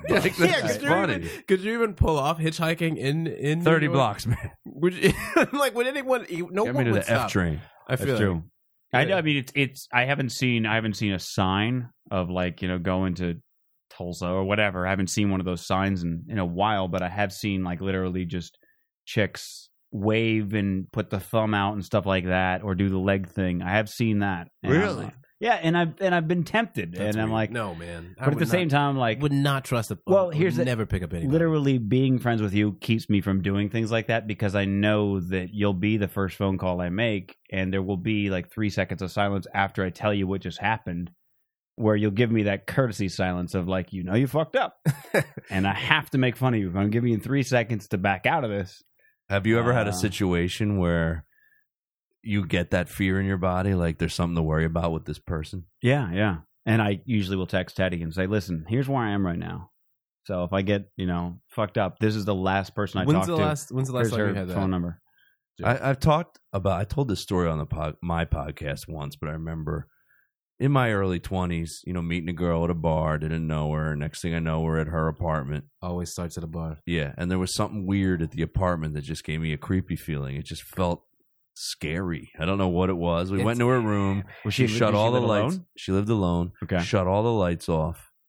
She took her clothes off in the dark, got in under the covers, and something just told me, this ain't good. Get the fuck out of here. And I just I've got to go. Naked girl, and I just said, you know what? I got to get out of here. I'll call you. And she was like, what? You don't even have my number. Like I was like leaving. I was like, give me it. I'll remember it. One of those. I'll remember it. I'm Rain Man. Right. You're like, so nothing happened. You just had a feeling. Yeah, I just got a feeling. Was it? Did you see something? Something. Did you see it was anything dark as in the shit when she shut the lights off? Did you see anything in the apartment before the lights went off? No, was she saying anything? Because I know that I've been in a situation isn't like she had a bunch of cats, like just a whole apartment full of cats. Dead ones? No, they were like, it was weird, man. Like it was like a fucking bad Simpsons episode where like you just open it and it's like a crazy cat lady, but she had like maybe 40 cats in her apartment, and she would be like, this cat here, like it was a kitten. And I remember this. And she's like, fun fact, cats are one of the few animals that can get double pregnant. And this is like a double pregnant kitten. And you were just like, me and my buddy were there. We were like, this is not a good place to be. And she made margaritas for us. And he felt like his was drugged. And we like tried to got out, and she was giving us a ride. And then all of a sudden the car stopped operating. So we ended up pulling into this Burger King parking lot, which we pulled into the parking spot very nicely for a car that couldn't function. And then the tow truck driver came, and she's like, oh, I couldn't start it or whatever. We called AAA. And my buddy's in the back seat, like kind of becoming delirious. And I didn't drink whatever was the drink. I kind of poured it out. And so the tow truck driver comes, and he's like, I got to move the car to get it on the bed. And so he like starts it up and then backs it out and then drives it and positions it to put it on his bed. And I just remember turning to my friend and just being like, tell me how he could drive the car if it didn't work. How could he drive the car if it didn't work? And we just got in the tow truck, and we all got a ride, and he dropped us off, and we got the fuck out. And I was like, it was that same level of terror where you're just like, something fundamentally is not right here. Right. They say to trust that feeling. I mean, I've always heard that, so I trusted it. I had fucked enough girls back then. Like I was a little old enough that I was like, you know what? There'll be more pussy. Right. I have a tendency. Right. I have a tendency to have that feeling and then go, yeah, but the story. You look like, but I like it scary. See, that's the difference. So here's the closest thing I had is I went to a girl's apartment in Long Beach. It was a girl I met at a club, but we didn't hook up that night or anything. And then we were gonna hang out some other time. And she lived out in Long Beach, and I happened to be in Long Beach, and I was like, hey, what are you up to while I'm out here?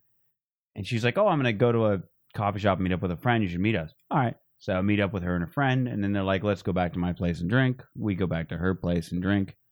And then her friend wanted to get Coke, and I was like, nah, I don't do Coke. And then they just dropped the whole Coke thing. So I was like, okay, that was easy. Because Coke people are fucking paranoid. If you don't do Coke around Coke people, they'll do it in the bathroom and shit. And they'll come out and act like they were just wiping their nose. It's the weirdest thing. So then so then she's like, okay, it's bedtime. And I was like, all right, well, I'll leave you to go to bed. And she's like, no, you can stay. I'm just saying, like, I'm shutting the lights off and we're getting into bed. So now I'm in bed with two girls, which is, hey, awesome. And the one girl I knew, let's call her A, and the other one B. A is like asking for a back rub or something, so I'm giving her a back rub. And then B goes, okay, switch. And so now I'm giving B a back rub. And I was like, okay, this is very strange. And then I think I was like in between the two of them, and then they swapped, so I was next to A. And then they're having this whisper fight that I didn't really understand, but I'm like falling asleep, and I'm like, I don't know what their whole totally situation. language. Fucking something weird is going on here. And then, and B is saying to A, like, you always do this, or something like that. And A goes, it'll be okay, or something. And I'm like, it's gonna be okay. But I fell asleep because hey, it's my wheelhouse. So I woke up. And A is out of the bed, and she's just like in underwear and either topless or in a bra. I can't really remember, but she's got her top dresser door open, like in the corner of the room. This is a studio apartment, and she's just rifling through it with her back to both of us. And I had like just kind of woken up, and it was probably 4 or 5 in the morning, and I was like, what the fuck is she doing? But I didn't want to say anything. And her friend's like, don't do this. Don't do this now. Come on. Just come back to bed. Don't do this. And I was like, okay, now it's like getting kind of, what the fuck is she doing, right? And she turns and she goes, go back to bed. I know what I'm doing. And I was like, okay. And I'm just sitting there, my eyes are closed, and I'm like, okay, just be chill. Everything's gonna be fine. Everything's cool. And her friend, they're having a weird whisper fight about whatever she's doing in the dresser. And she's there for like 2 minutes, which is like, in my head, I'm going, is she putting together like a silencer? Yeah, or like, I would definitely think that. Holy shit. Right? Like, I don't know what the fuck. And I'm like, I'm realizing nobody on earth knows where I am right now, or knows that I know this girl. That's a or scary I've place never to be. talked about her to anybody. You know what I mean? Like, I went to go see a friend in Long Beach, and that was it. And then I was like, I'm going to go home. And on the way home, I was like, you know what? I'll hit up that chick. So, like, nobody has any idea. So I was like, shit, I better call my roommate at the time at 4 in the morning. And I'm calling him. I was like, listen, this was Martin Luther King Day. So I knew he was home. Why you got to bring the good Martin Luther King's name into this thing? I'm bringing it up because it was a Monday off, so he wouldn't have been at work. You go selling or the he doctor's wouldn't have name. to. He could sleep in, so it was okay to call him at 4 in the morning. And I was like, hey, listen, I'm like standing in the middle of the street in my boxers with my cell phone. That's like all I got. And I'm like, okay, I'm at, this address and in the cross streets of this. I hope you're taking this information down and the phone number, blah, blah. I was like, maybe she'll change her phone number. I don't think anything's going to happen, but in case it does, blah, blah. And then I went back in, and they were still kind of fighting. And then her friend said, fuck this. I can't do this with you anymore, and left. And then I ended up banging it out with the other girl. And to this day, like, I went to her birthday like a month ago, and to this day, she does not have an answer for what the fuck she was looking for in that dresser, or what that whole situation was about. So, Your situation turned out a lot better than ours, man. We had real terror. We all kind of. Well, what I'm saying is, Joe and I were fucking talking about our lives just being on the line, and you were talking about you were talking about a weird feeling you had. We're talking about and that you got out. I was talking about a weird feeling I had, and I stayed. Maybe we should have stayed. No, no. You would have double teamed that girl with your friend. No, I would have. You would have banged it out with a tranny. So I would have done. A tranny. That was definitely a chick with a dick. I saw that girl lots of times afterwards. That's what was weird. She lived in my town, and you never. No, and it was like, did you ever every time I would see her, I would get that feeling like, oh, she's like, she must think I'm out of my mind. you ever talk to her? Did you ever Never talk to her again.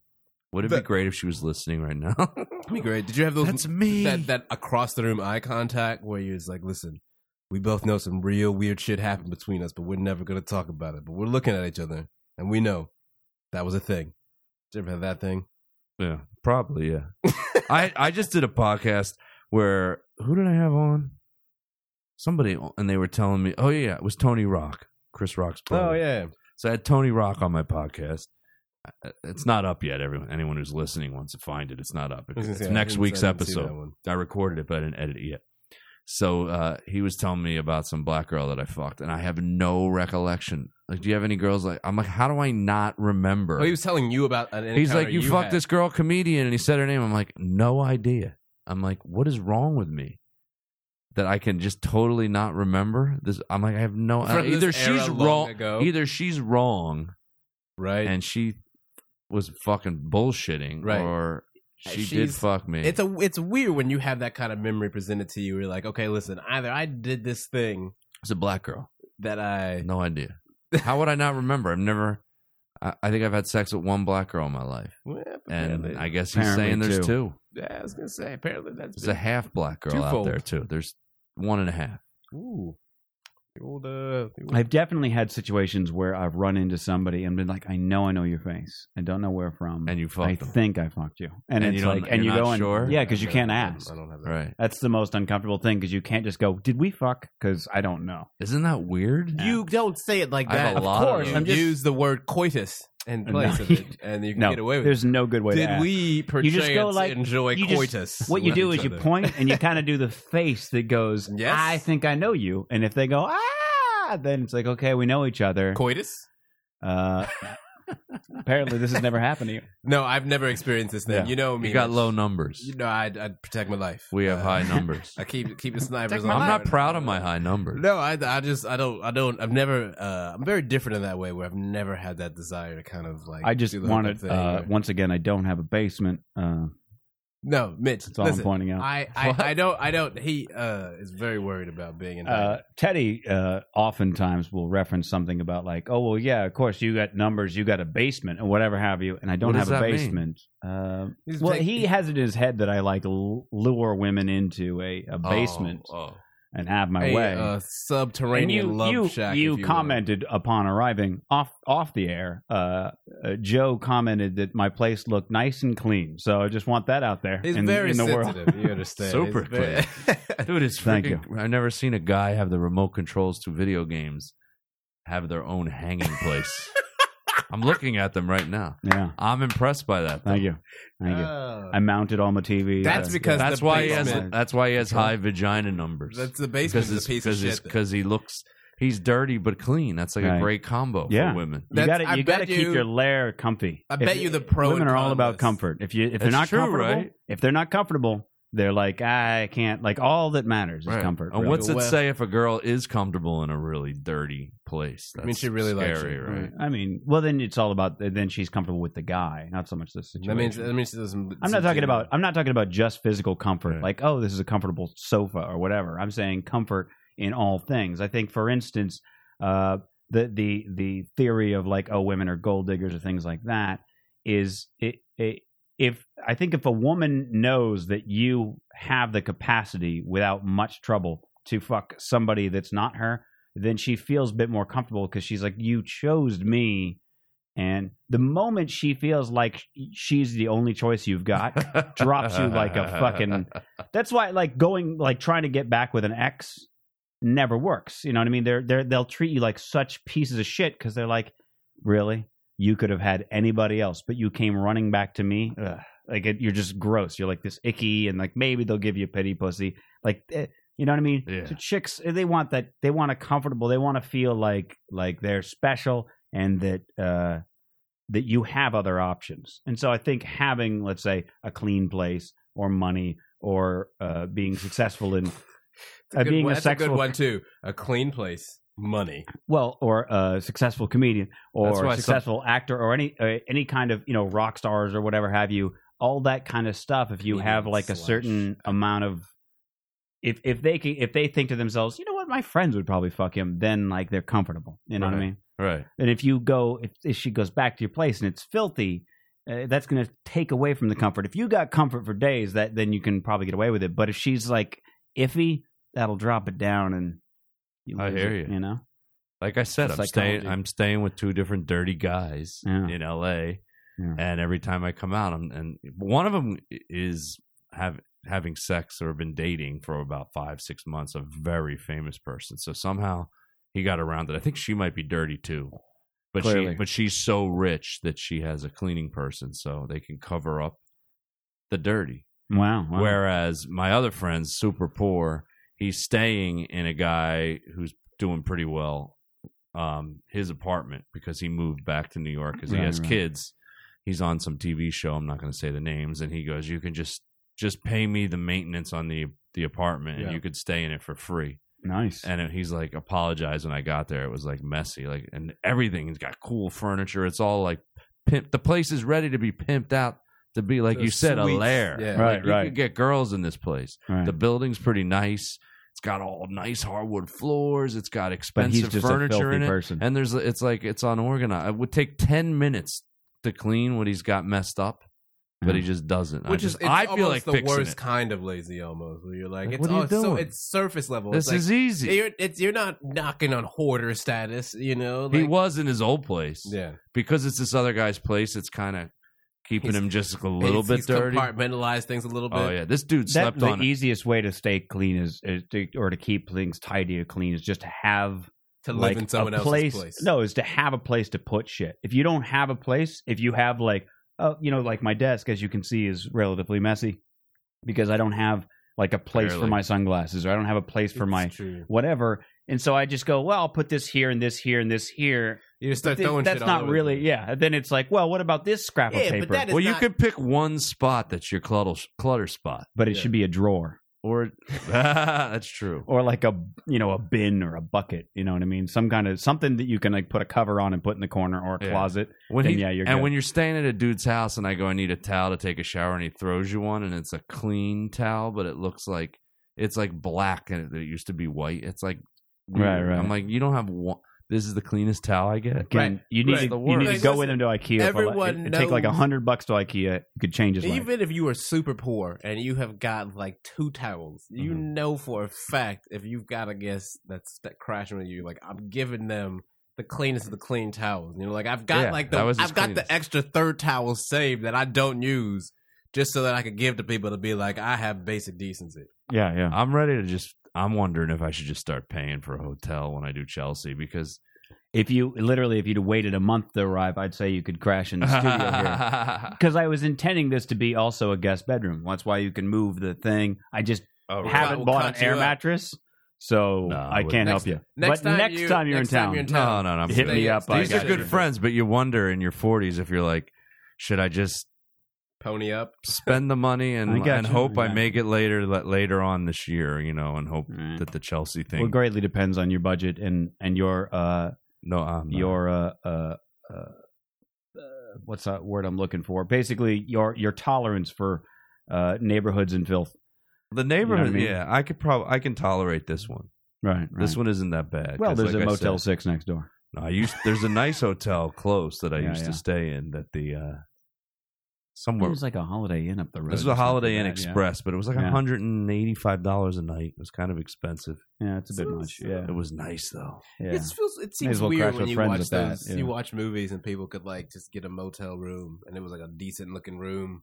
That doesn't exist. It's like you've been in that place. You're like, I'm just gonna go grab a room for the night. Not in L.A. If you're in Montana, yes, with the hitchhiker. Yeah. Back to your story. I brought it right back. Hey, boom, just riffing. Straight straight riffing. It's like weird. It's one of those like outdated things that kind of is, and you see in movies now where you're just like, you can't just go get a hotel room for a cheap price and just be on the lam. That shit is not real. I almost never stayed in hotels in this area because I always just lived here. But when my 2 apartments ago, when the kitchen got fire and I had no electricity, I was like, I have to literally move tonight. And they were like, yeah, we'll pay for the first 2 nights in any hotel room. I was like, yeah, that's going to take me more than 2 nights to find a place, but whatever. And I stayed at the Holiday Inn Express, and I had my cat with me, and they were just dicks. And the guy at the counter had this, like, he looked like I could convince him. Like, he didn't have a moral quandary, but he was like, but I don't know what my boss would say. And it's like that fucked up thing where they didn't give him enough power to say yes. So I was like, listen, my apartment caught on fire. I literally don't have any place to stay tonight. My cat is in a carrier. He will stay in the carrier. Do you have a room? And the guy's like, we don't allow cats. I was like, he's in a carrier. I just need a room. I'm just asking if you have a room. And I was thinking, why did I even tell him about the cat? I should just left it in my car, but whatever. And he just had this like horrified look. I said, here's what I'm going to do. I'm going to get a room. And this conversation never happened. And he just stayed frozen. And they didn't say anything. But that was, the Holiday Inn Express was really expensive. And then I ended up staying at the Motel 6 next door for like 3 or 4 nights. And it was fucking not good. Just, freaky. It was, like, I mean, it was fine in the room. But like walking the halls, it's like just couples fighting. Every room was a couple fighting. Yeah, you notice the lower quality motel it is, like the more you just get like. I remember being fighting. I remember being in this like everybody staying there is like, you're not going to hit me again. I'm staying out. Like, no, you know what I mean? Exactly. Like all of them were that. I was at this motel in West Hollywood, and this was like it was been like a year ago or something, and it was just real low grade motel, like the kind of one that you would have seen in a movie that someone pulled in. Like, I'm just a stranger in town looking for a room for a week while I get my life in order, that kind of thing.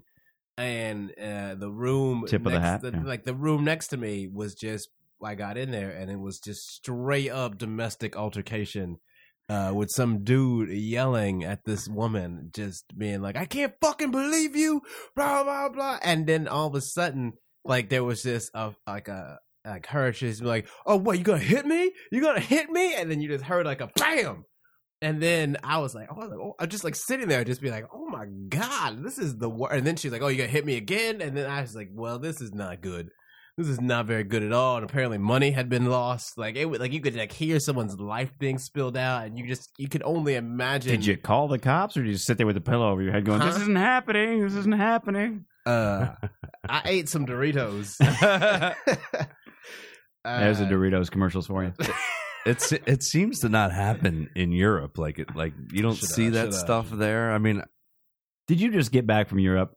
You tried to shoehorn into this conversation at least 3 times now. No, I didn't. I saw a movie that I was going to connect it with. I saw a movie called The Way. Did you ever hear of that movie? I don't think so, no. It was out about 6 months ago, and Martin Sheen's son, Emilio Estevez, directed it. I heard about this one. I didn't see it. It's about a pilgrimage where they go on this pilgrimage walk through Spain. And it's all different people doing it for different reasons, in their life. Is it a documentary or something? No, it's a movie, but it's a true thing that really exists. It's based on true events. And they all walk it, and they get to certain points, and they meet people along the way, and then they have to stay in, hotels that are on the pilgrimage. There's like signs that tell you which way to go to complete the thing. And it's like every time that just something different, like amazing and great happens in each place and each hotel, and everybody's like kind, and it's just crazy. Like if you did that and you like you said in the US, you would get killed at stop 2. Yeah, right. You would get or shot, you'd just you be like, this sucks, because people won't stop fucking yelling and beating each other up or whatever's going on. That's what I think of. What you described is what I think of when in Pulp Fiction, when Samuel L. Jackson was like, I'm gonna walk the earth. I'm thinking like, yeah, you'd go to Europe for that. Like you wouldn't. Like, well, I'm gonna walk the Kansas. No, you're not. You're not walking any Kansas. Well, this is to connect. I don't know if this connects, but like, doesn't have to. We were talking about race and our parents and all that, but like, I've kind of, as I moved and became a comedian and saw places and traveled and a lot, because I used to have those weird racist things in my head, and then they start to go away. I think I just lost my train of thought. You guys haven't lost your train of thought once since we started.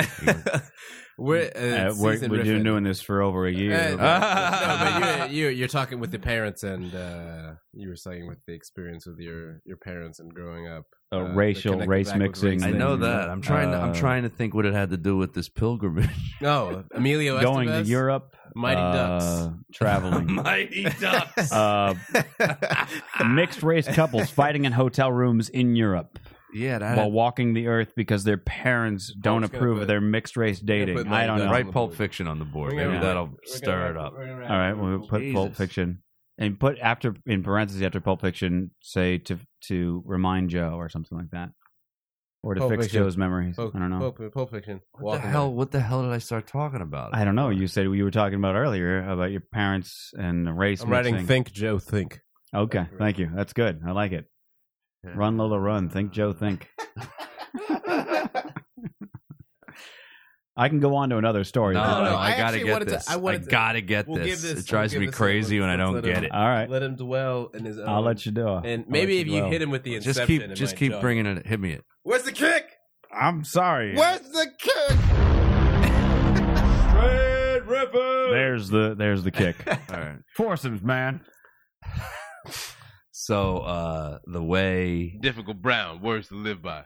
meeting all the people. What the fuck? What the fuck? brought it Hostels, up? youth travels, experiences. And you are would like get shot. bone sober. No beer, no Nothing. weed, nothing. This But guy. but just when water. I flew yesterday. I didn't put anything and in the water. I went a lot of coffee and a lot of alcohol Jet lag combined, is a hell going of a down and drug. going up. And I'm on kind of a jet. And I just did Chelsea where I had to memorize a lot of stuff real fast. Now, do they when you do Chelsea, they say this is what we're going to cover in advance? 2 hours before.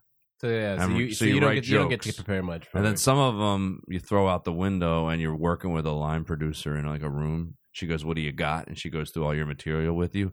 And then sometimes you riff and come up with a different one and get rid of the old ones. and that's for you the just- round tables. I Yeah, think. and you might, and then you literally like, she's like, "We gotta go. Throw all your shit down." They're saying your name, and your name gets said, and you run out, and you're on a round table. And they in just front of the know audience. when to pause for your joke? or Nobody, what? yeah. Well, some people don't pause; they'll talk over you. It's like you got to learn how to elbow in. be a hog. Yeah, just kind of fight Yeah. in and get your. Yeah, I had one joke that didn't get on tonight, and then they cut to a video segment that was like a video segment joke about the topic we were on, which was Emilio Estevez. Or not? That's funny. It was about Ducks, baby. Jesus the ducks Christ. are in the building. No, it was about the guy who played Batman, Bale, Christian Bale, right. and him hating Leonardo DiCaprio. Oh, really? That was like the news story that he had been lost. He lost a lot of big movies that DiCaprio got, and now he has this anger for him. Huh. And then I did one joke about it, and then everybody else said theirs, and I remembered I had another one, so I started it. And I guess I didn't get it in fast enough. And she goes, "We got to go to it." And they went to a video segment that killed. It was hilarious. Some dude's dressed up as Batman and he's yelling. Like it was like a reenactment, but like a funny one.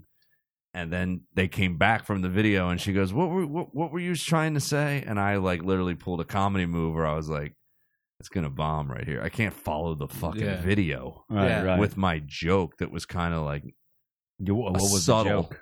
Well, the joke was about how I can relate to Christian Bale because when I lived in L.A., I used to hate going on auditions, you know, because I go, everyone in the room, you think you have your own specific thing, and everyone in the room looks just like you, but like slightly better.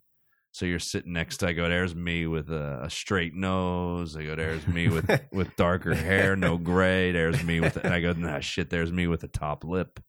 And then I used to end it with, there's me with talent. I go, that guy always fucking shows and ruins it. Like that was like the joke. And I knew it wasn't going to work after the video. Maybe I'm wrong, but it's like when you do Letterman. You gotta trust that instinct. Yeah, though. I mean, when you that's what do we're saying. Letterman, sometimes you get an applause on the wrong spot.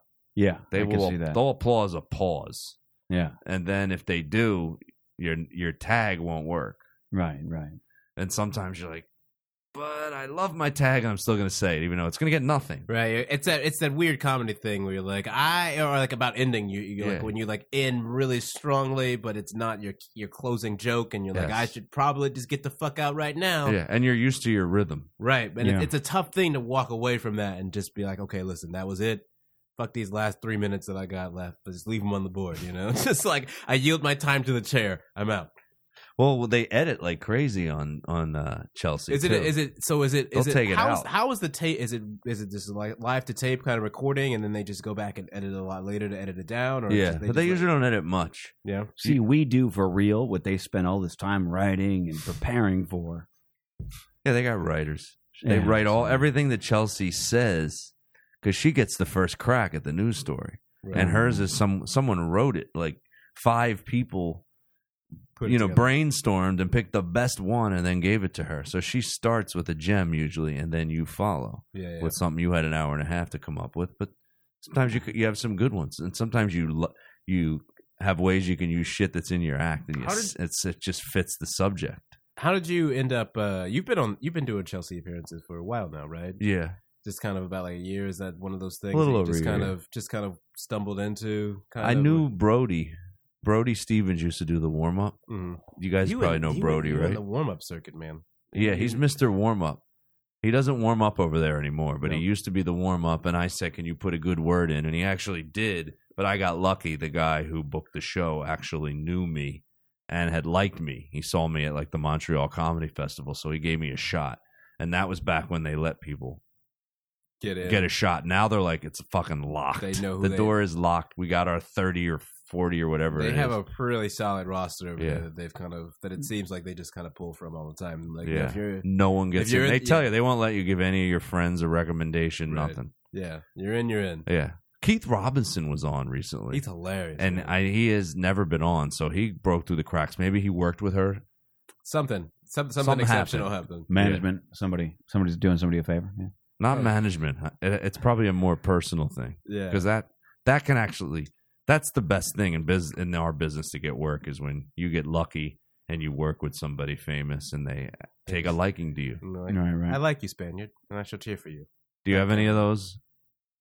We have no benevolent benefactors. Joe, I don't know if I've told you. I love your hair. Awesome.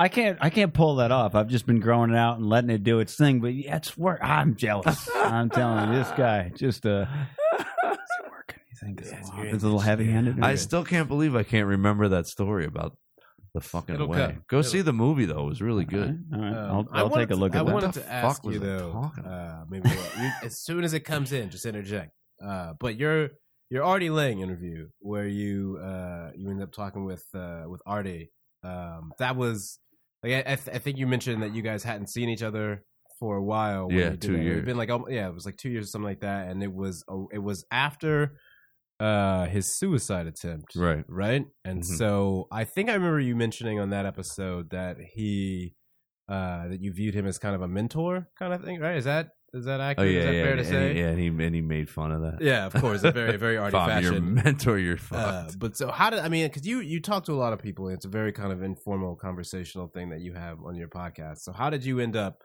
Did you approach Artie and you were like, kind of want to just talk about it? Because you guys go into a lot of things. You talk a lot about mental illness and comedy, and you get into a lot of those kind of things. And it's a very great, open, honest conversation. But I'm just wondering how that whole process kind of came about. I should have gone that route. I went hair. You went, all right. Boom! Got him!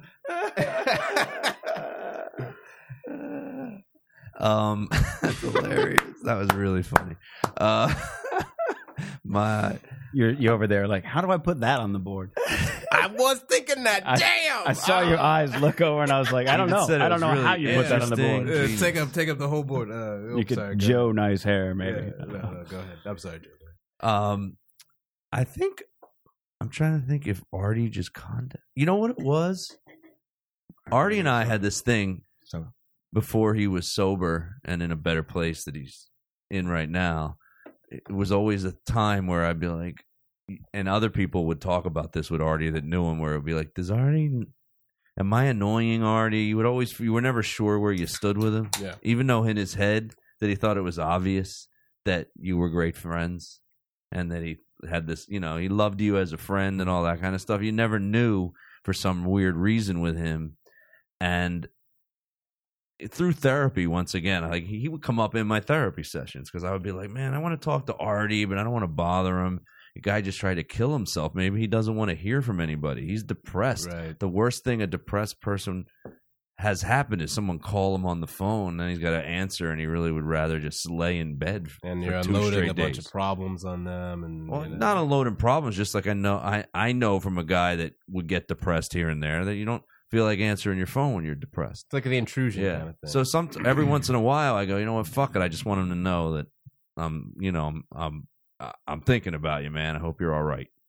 So I was coming from opening from Craig Ferguson, and it made me think of Artie because I was driving up the Jersey Parkway, And Artie and I used to always work in Atlantic City, and I opened for Ferguson in Atlantic City. It was the first time I ever did it.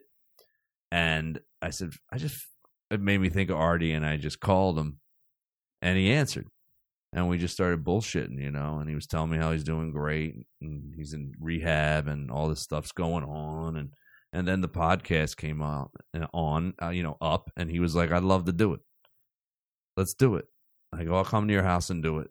And then we set it up, and then like a week later, I went to his house and interviewed him. But so I tried to capture that, and I think talked about it in that episode where I think afterwards, at the end of the episode, I talked about how you don't know how to act because you're a guy and he's a guy, and he's your friend who tried to kill himself. Like, you don't have any sort of. There's no one you can go and ask, what do you do when you see someone that tried to kill themselves? Like, no one's been through it. It's not something you know how to do. So I'm like, do I hug this guy, or do I make jokes? Do I get serious? What do I do? It's because in the beginning, kind of to bookend that, you close it out with some of that, and I think it's interesting how you approach it, where you talk about you wanted to have that feeling of, I'm just talking with my friend in his living room, and or, I think that's where you kind of were, but in his house, and in a very comfortable environment for him. And it starts off with you talking about how you would encounter all these people, and they would ask you about Artie, but it would be in the sense of, is he okay? How's he doing? Like, tell him I wish him well. Yeah. And because he was this very giving person, right, who never really, he gave a lot. He couldn't receive it. Right. I think that's what you said. He can receive. Right. That from a friend. Which is it's interesting to hear you talk about how you didn't want to call him, because I don't want to intrude really in that kind of sense. He told me about other people that were able to just say fuck it, like, I want to be there even though they didn't care. Yeah, like Colin Quinn, he said, was somebody like that just he went to the rehab center, he showed up at his house, he was there even though Yeah, Artie might wanted to be alone. He tried to pull him out, force him to have a conversation or whatever. Well, it's when he talks about rehab, he talks about how he was very resistant to therapy, I think, and how it took him a long time to reach a place where he saw that it was a constructive thing and to kind of embrace some of it. He was Mr. Anti-everything, like I've never met. Like, he's just so like guy's guy. You could tell his dad was just like one of those dads, that like you're swinging like a faggot, like one of those kind of dads, right. And as you've got a lot of experience with therapy and that whole system, and that's kind of with your wife in that regard. So, like, did you guys ever have conversations about therapy before he really sort of bottomed out in that regard, or was that anything? Oh, Artie and I, yeah. Or did you? We would have some deep conversations on the phone sometimes. Yeah, to go. I guess it's interesting. Like, did you ever really think? Did you have? He was lying a lot, though. That's what. Did you know weird. How bad it was? I guess before. Before this, I couldn't believe he tried to kill himself. But he was one of those guys. When he was your friend, you're like, what day am I getting the call that Artie's dead? Like, it was one of those. It was like you were hanging out with Chris Farley. That's what you felt like. Yeah. We would go to Vegas. He'd get a cabana at the pool, and there'd be fucking girls and free booze and any food you wanted. Just debauchery all around. Like a bunch of guys are watching whatever great sporting events on in our cabana with misters blowing on us. Like, this is great. Where's Artie? The guy the reason we're here because we're opening for Artie. And he would I would say that probably he'd go where the misses were blowing on him. Sorry, well, that's kind of what he was doing, but we didn't know that. I remember a time in Vegas that we're just pounding on his door and no answer, and I thought for sure, I'm like, he's fucking dead in there. And then it turned out he was just with hookers and he didn't want to answer. Just doing drugs and had hookers in the room, and he's staying there for 24 straight hours. That's insane. It was interesting to hear you guys talk a lot about, because it is you kind of talk about how with the whole podcast dynamic and being able for comedians in particular to explore mental illness, and it's a weird thing to talk about because it's that idea for so much of it you kind of think, is it just me that feels this way? And then you find out that someone else is struggling with similar kind of things in their own fashion. Yeah. And that's a lot of what your kind of podcast and a lot of the kind of conversations that you deal with. I think the one that you have with Jake Johansson, there's a kind of conversation there's a conversation guy you did guys his homework. You guys have a conversation on there. Kiss ass. This guy's reading all his tremendous novels. You're just listening to podcasts. He's busy with the gay fiction.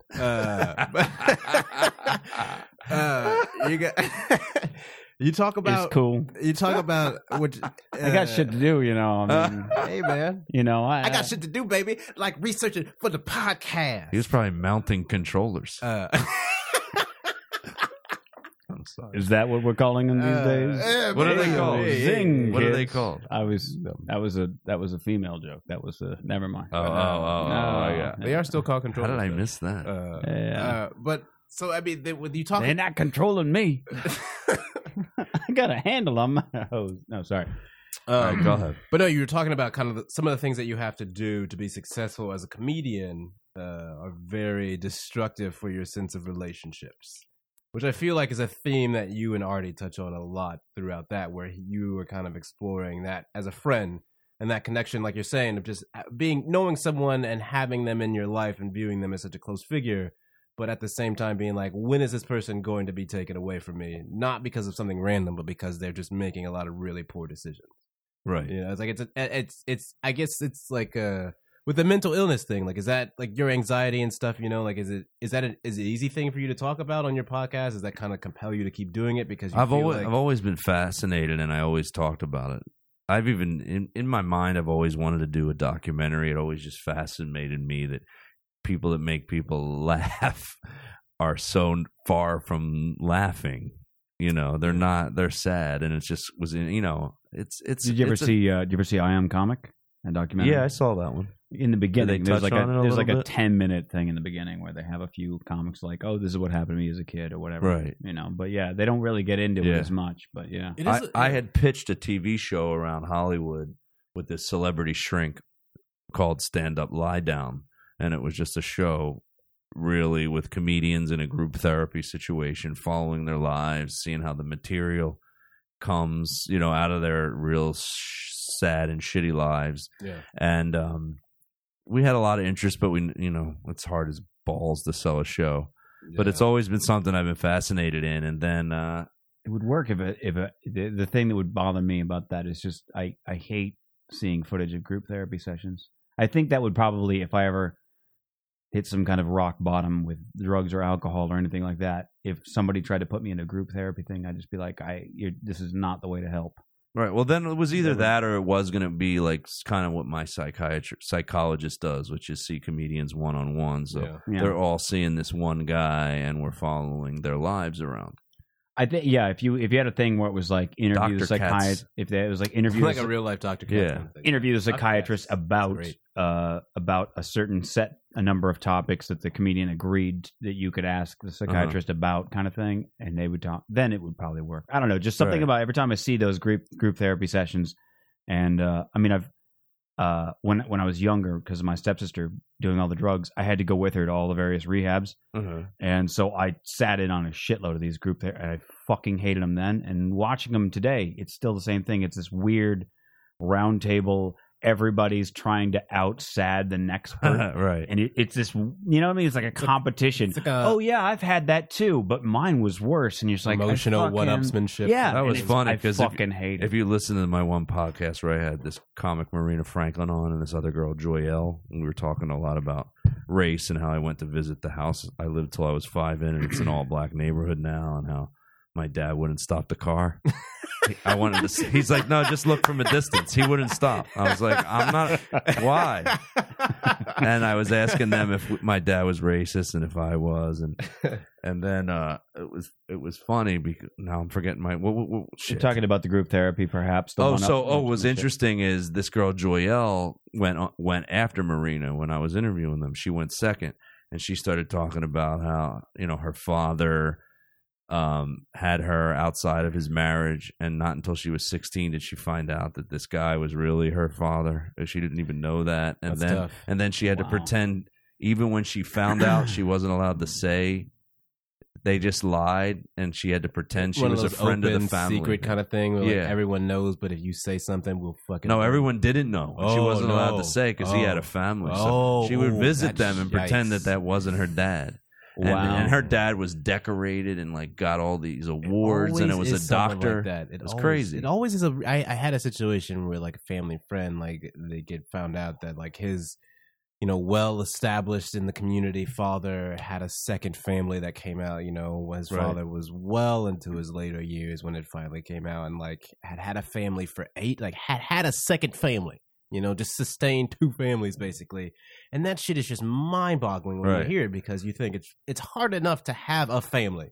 Right. Let alone like to just like. Well, this girl on my podcast couldn't stop crying. I mean, she was just bawling on the podcast. And like you could tell that this girl cries every day of her life, half of the day. She just, a lot of sadness. You bring this subject up, it's just, she's almost laughing and crying and wiping her face and talking some more. And comedians being how we are, like you say, competition. Marina Franklin's like, man, I had sadder shit I could have said. Like she's actually jealous. I was like, oh my God. Like Marina has had some really sad shit, but she didn't go there. Well, you're like, that's the tricky thing. I mean, I on my first DVD that I did, like, I had talked about my mom dying, which had only happened within like 8 months or so of the DVD. And I was trying to talk about like the sort of funny things around it. My dad thinks it's terribly out of taste for me to even reference it, and I'm like, but that's your therapy, like kind of so much of what was going through my head, right? And yeah, same kind of thing where it's like, how do I, it was one of the things I can't try that out on anybody. You know what I mean? You almost can't do it at like an open mic, certainly, because there's just one guy who's like at the bar and going like, why is this dude just unloading about his mom on the stage? Like, go to therapy, bro. But it wasn't like I didn't get all like, and then I tried to keep it upbeat the whole time. Yeah. But yeah, that was tricky just from that perspective where you go like, no, I'm not. This is not let me talk about the happy side, But it's just tricky in that sense. So I could imagine. I don't know. I don't really get into. I don't think we've gotten into sad stuff on this podcast, but it happens. Like what? Well, I mean, we've all had shit. We've all got our sorted. I'm totally estranged from my family. Are you really? Yeah, I haven't spoken to anybody in years. Your whole family? Yeah, brothers, sisters. Yeah, mom, my dad. My dad passed away when I was 11. Dropped dead in front of me of a massive heart attack. So we got some sad things that happened. So why you're not close with the family? Oh well, it's my mom just went crazy. Basically, and then just said a lot of bigoted things and did other crazy things. And you have brothers and sisters? I have a younger sister, and when I would try to present my case to my family of being like, she's crazy, they just all sided with her. So I was like, all right, we're done here, I guess. Gotta make moves, gotta cut you out. See, that's how my therapist would treat certain comics. I remember, because I knew a lot of the other comics that he would see, and he'd be like, I'd see them out. What did he say? He said, "You're not allowed to talk to your dad. He's out of your life. Get rid of that guy." I mean, that's what I had to do. I mean, like I had a grandmother who, I told my grandma. Sometimes it's good. That's what I did for most of my extended family. I mean, it's just pretty much I only talk to my dad because whatever he calls, but it's my sister, and then extended family. I'm with you. I got a couple cousins that I talk to. Why bother? Fuck them.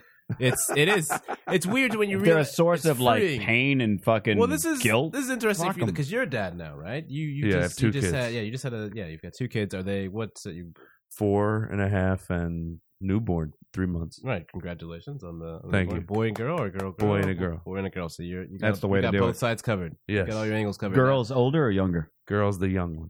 Okay. The newborn. So are you, when you do the podcast and you're talking about a lot of your things now, do you ever think about because we joke a lot about the ethereal children that we don't have, and the fact you that do. I don't. Well, I mean, what they will be. Not what they'll be like, but just them encountering us. Having the kind of honest dialogue. Teddy's like, when they find running, the podcast. Right, if I always think about that. Yeah, Teddy's running like a lifelong PR campaign for ethereal children in his life. It's his whole kind of thing where he's like, man, if my ethereal children ever find this, that kind of thing. That's part of the reason I had to cut my family out, because I was like, if I ever have kids, if they were biracial children, I can't bring them around people who are just straight up bigots. You know what I mean? Like, I gotta cut you out for the kids' sake. I can't have kids around bigots. Like, I gotta get rid of you people. You people are fucking crazy. Those kind of There's things. got to be some people in your family that aren't. No, ain't nobody. Not one. Cowards around. Cowards or bigots. Pick your choice. There's not one good member of the family. I guess it's also that thing. It's like, I told you I got a couple cousins. That's it. Couple cousins. I think growing, like, most of my mom's side of the family lived in Northern California. Almost entirely, all of them lived relatively close to each other in Northern California. And then my dad's side of the family, pretty much all in New Orleans. So living in Phoenix, I never had extended family. So like, family just in general doesn't really make sense to me. You know what I'm saying? So the idea of like when I say oh, I cut him out, like I don't fucking fuck him, like whatever. It's because the very few interactions I've had with him as an adult were not pleasant.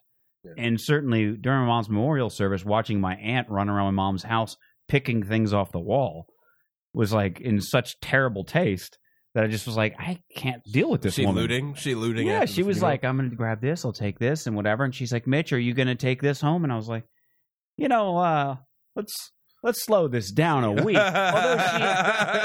Although as it turned out, she had the bit, though. Well, thank you. She had the right idea because my stepdad immediately just cut off everything, sold all of her shit, sold the house that was technically supposed to be mine and my sister's, and then remarried and moved to like Nicaragua or something. Damn. Yeah, like within a year, just boop. He introduced my mom's side of the family to the new wife before they got married, and nobody told me or my sister until after he had moved. And I was like, that's crazy. Really? So it's, again, why would I want you people in my life? Because they've never been, so I don't understand family, I guess. You know what I mean? So on the flip, but you're saying that you're very close with your extended family. I'm sorry. No, go ahead. You were saying, because you're like, oh, I can't live without them. Are you talking about immediate family, extended family, what? Oh, well, is it that Italian tight-knit thing? I'm close with my mom, my dad, my brother, my sister, and I'm close with my wife's family, too. They all live 10 and 15 minutes away. So it's all kind help us like crazy with the kids, and so you've got they're good people. You've got more. I don't have the traditional style where it's like the family's kind of within striking distance. You know, that would be the only reason I'd get married is just to fucking get a good family. It's sort of see like a magnifying glass. Be like, what's it like? I just want to see what families are like because they confuse me. People who the love whole thing, it's like a weird, feel like an alien. I'm like, that's all right. Yeah. I don't know. All right, that's what families do or whatever. Whenever I've had girlfriends who had like actual families, like where their parents were still together, I'm like, fucking. Let me watch, and I had to take all this shit out. What did you notice? I know it's very weird. It was weird to you. Weird, very weird. Because I'm sitting there going because my dad's been married 3 times, and his current wife he calls her his roommate. Like he doesn't give 2 shits about like. Oh my god! As far as I can tell, he probably just picks up hookers or something. I have no idea. So does it make it hard for you to be in relationships because of these role models? Of course. Yeah. So it's like he had a family before my mom. He had 2 kids. They reached about 9, 10. He left them, met my mom. She had 2 kids, boy and a girl. Also, he left us when we were 10. What problem do you struggle with? It's just all of that. Like any kind of commitment or that just wigs you out. Yeah, because it's that nice feeling. You just like if a sense of comfort nice. and relaxedness. I think. I guess, but you have a girlfriend. Is it hard for you? No, I think I'm very different in that sense of like you want that.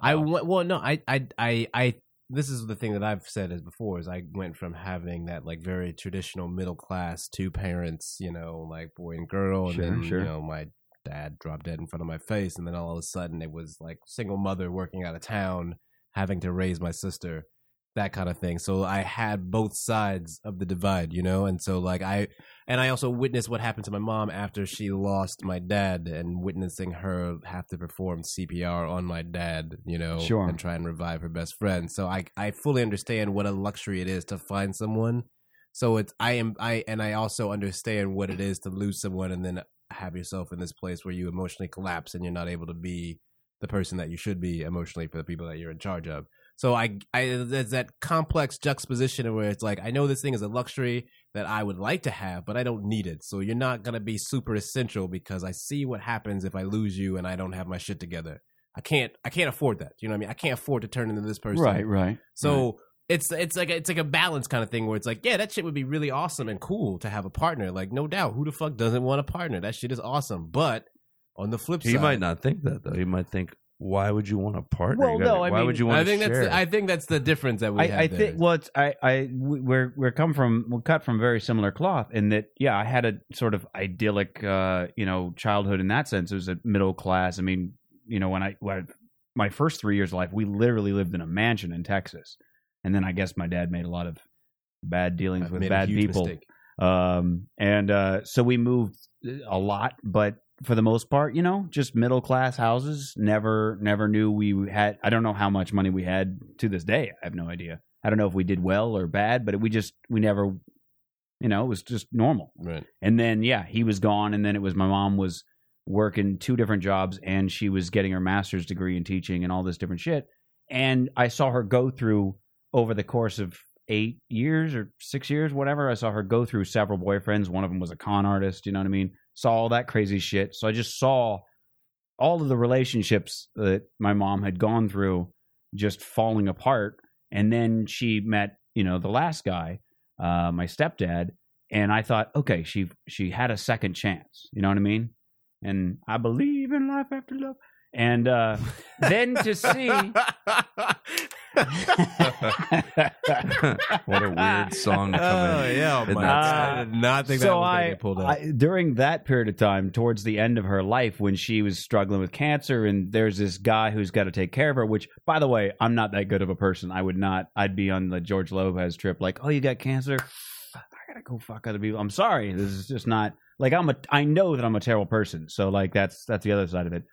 So I had, like, a lot of respect for this dude for sticking with her and, like, all this, and I thought, yeah, this is a good guy. And then to see him basically just go, fuck all y'all, and take everything that she ever owned and things that was in the will that he was supposed to give us or send us or anything like that, literally saying, I'm just not ready to give that up right now.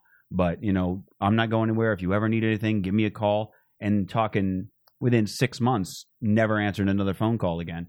So I'm exceedingly jaded, where I'm skeptical as fuck. I'm like atheist about love. You know what I mean? In a sense where I'm kind of go, you know what I mean? Like, I just don't trust. I'm like, that's, so if I see 2 people together, I'm like, you're dead inside. I know what's up.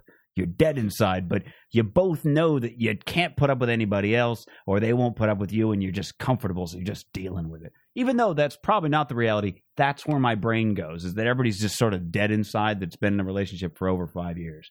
So that's why I can't do it. And my longest has been 3. So then, to kind of bring it all back around then, in fairness. Like I said, I'm a terrible person. You need therapy. Have you gone? You know someone. I got people. I have a friend. Him and his wife have been together for. They're one of those couples where you just can't crack them. You're just like they're like, it's just perfect. Uh-huh. Like, there's just nothing wrong with their relationship, and they've been through everything together. Uh-huh. And they don't hold anything back. They're literally honest. Uh-huh. Not the honest where it's like, well, I'm honest, but I wouldn't tell her I thought that woman was attractive or something like that. They're not even. I mean, they're painfully honest with each other. There's nothing they don't talk about. So I kind of use them as my surrogate family and my therapists. Uh-huh. But I just generally just stay out of relationships. I'm in that point in my life, and this is actually something I wanted to talk to you about earlier. I'm in that point in my life where I go, I got to fix a lot of shit about me, and I can't. It would be rude of me to bring somebody else in right now and be like, hey, this house is falling apart, and but we're gonna squat in it for a little while. Like, I gotta fix that whole house up. And so this fixing Joe thing, it's interesting because you've got the wife and the kids and the house and the career. Yeah, it's like, what's wrong? I'm like, what are you trying to fix now, motherfucker? Nothing. I remodeled the bathroom a third time. I literally house that's already fixed. For a while, I've been saying that. Wow, I'm fixed. I'm like, and talking especially about on the that. medication now, right? With the new medication that you're on the medication. Yeah, that really helped a lot. That's where it got. Before the medication, there was stuff breaking. I had the wife in the house and the kids, but my wife was ready to, couldn't stand me. I mean, she could stand me, but we were fighting a lot. Right. And I was probably being a shitty dad at times. It's always interesting to hear her. I mean, I heard one of the episodes, I think that I listened to, where the two of you talk about you getting on medication and kind of the fact that you went to a bunch of different doctors and how one doctor told you on one extreme this way, and the other one was like, no, everything that you have is fine. Like, and you're like, well, I don't trust that dude. Like, that doesn't sound legit at all. And then you ended up on the medication that you are now, and you kind of felt a lot of things fall in place. So it's kind of, I guess, on the whole fixing note too, like, what is it that when you think about your kids, when they get old enough to appreciate the thing, you need a different set of headphones. I have bigger ones. Yeah. I was gonna, not to be rude, I was gonna ask, what time is it right now? Oh no, I think we're just about to. Oh, okay. We're wrapping it up. Okay. Just as a final thought, though, like, what's the main thing I guess that you hope that your kids would take away from my podcast? From your podcast as a thing. I try to Which is not like- think about them listening to it ever. But That's scary now they're gonna that I come think out, about it. and it's gonna and it's this whole exploration of yourself and your existence kind of thing. So like, what is it that you kind of like? If they listen to that episode and they go and they visit you, what would you kind of hope that they would? I guess I hope that they would be like, wow, Dad's cool. He's really trying. He's trying to be good for us, you know? If I knew I always think my parents are decent, but I'm like, if they went to like therapy like I go now and like maybe tried medication, I'm like, they'd be I fucking didn't know that amazing. there was going to be a word after, and they tried. I was expecting it to just end, and they tried. And they tried. But, you know, my mom, I mean, my therapist made her come in once. Made my mom and dad come into my therapy session, and you could just tell in 2 seconds, like, what the fuck are we doing here? She was weirded out by that and very defensive, not open. Yeah. Right. You know? Yeah. So still when they hear the podcast at times, they're like, can you stop talking about when you were 12? We tried hard.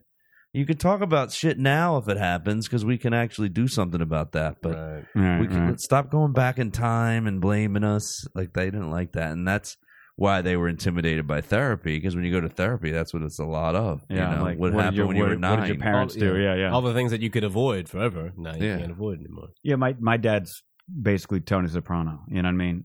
He would never go to therapy. You know, he thinks But the whole Tony thing went. is- I know, but I mean, it was like that big secret thing. Like, he can't talk about it. This kind of thing. You hide your feelings. I do He a doesn't Tony really hide Soprano his impression feelings. too, but I won't do Go it. ahead. I said I do them, but I don't. He's not You're gonna not pull it gonna. out. All right, fine. I do just that way. I just Cool. tested you. Well, Just dab give him. me a situation for your dad, and I'll try to be Tony Soprano. I got nothing. My Come dad on. doesn't sound like Tony Soprano. He just sounds acts like him. Does he ever He- stare he into an looks- empty pool? Someone he is looks. parked in his He looks parking like space. Tony Soprano. Does he basically. really? Yeah. Does he wear like bowling shirts? Yeah, I guess. Does so. he Yeah, really? Yeah. How like old is he? oversized polo shirts and shit like that. How old is he? 50s? And I think he's in his 60s. He won't ever tell me. He just says that he's 50 till he's 60 or 60 till he's 70 or whatever. So, you know, as an example, this is what my dad sounds like. This is me doing the podcast with my dad. Hold on. My fucking thing is like giving me the spinning wheel while I'm trying to fast Is it forward. really? Son of Well, a it's bitch. because you're recording a podcast right now. You can't. Not on this computer, I'm not. You're not. No, it's on that one. Oh, I think it's weird. just 'cause Bam, it's- 2 computers. Yeah, these things, they happen. But yeah, it's just get my mom went to therapy like shortly after the divorce, and she would talk to him on the phone about it. And I remember one time she was talking to him on the phone, and he was like trying to calm her down. And I remember I went into her bathroom, and she was on the phone. I was like playing with my hair or something, just because I was like fascinated, because she had said like, I think your father and I might be getting back together, and then went back to the phone, and I was like, oh, this is fascinating development. My sister was away with her friends. She was 3 years older than me. I was probably 11 at the time. Mhm. And then I just heard her kind of yelling, and then she passed out. And I'd never seen anybody pass out. So I was like, Passed out. like just, she's like, fell on the floor. And I was like, what the fuck happened? I'm 11. I don't know what the hell. Your mom falls down and can't respond. You're like, What happened? I picked up the phone, and my dad's like, she just passed out. I'll talk to you later. And that was it. And I was like, what the? And then she got up and she tried to swallow a bottle of pills, this whole thing. So then she went to therapy, but she had to like stay with friends. So I had to stay with, I didn't have any friends. So I had to stay with bullies actually. But the point is, so during that time, my dad's like, yeah, I'm sure that therapy thing's going to work out great. You know, he was very like sarcastic about it. It was very weird. So Right. I feel like he would be very, you know, if I were to take him into one of those sessions, he'd be like, what? You know, like, terrible. You don't need to take him in, but Is it an ongoing thing, or what is it? Yeah, they need.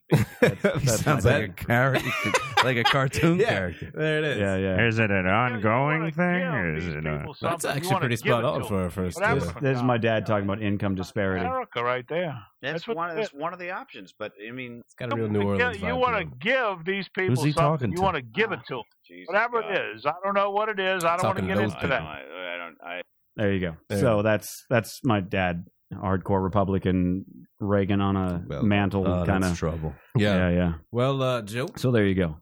What do you? Yeah, let's plug some shit. where can the people find you on the interwebs? Well, my website's joematarese.com. The MATARESE, right? Right. All right. The podcast is Fixing Joe with Joe Matarese. You can find that in iTunes. All you have to do is put my name in or put Fixing Joe in, or you can go to joematarese.com and click on the link for the podcast right there. And are you doing some shows while you're in town, or you just came for Chelsea? I did a show last night. I did Chelsea and you guys, and that was it. And I'm flying home tomorrow, and I'm working at the Stress Factory in New Brunswick, New Jersey this week, Thursday to Saturday, June 14th through the 16th, doing 5 shows there. So that's what I got going on this week. Cool. And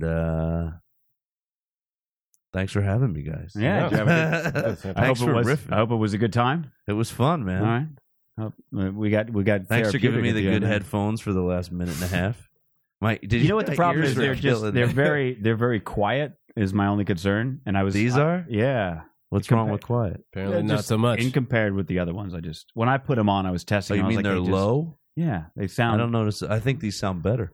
Okay, fuck it. I'll keep using those. It's just in my head. Like when I put them on, I was like, these sound really quiet. Like really.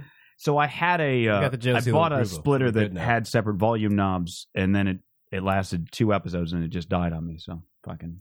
I'll do.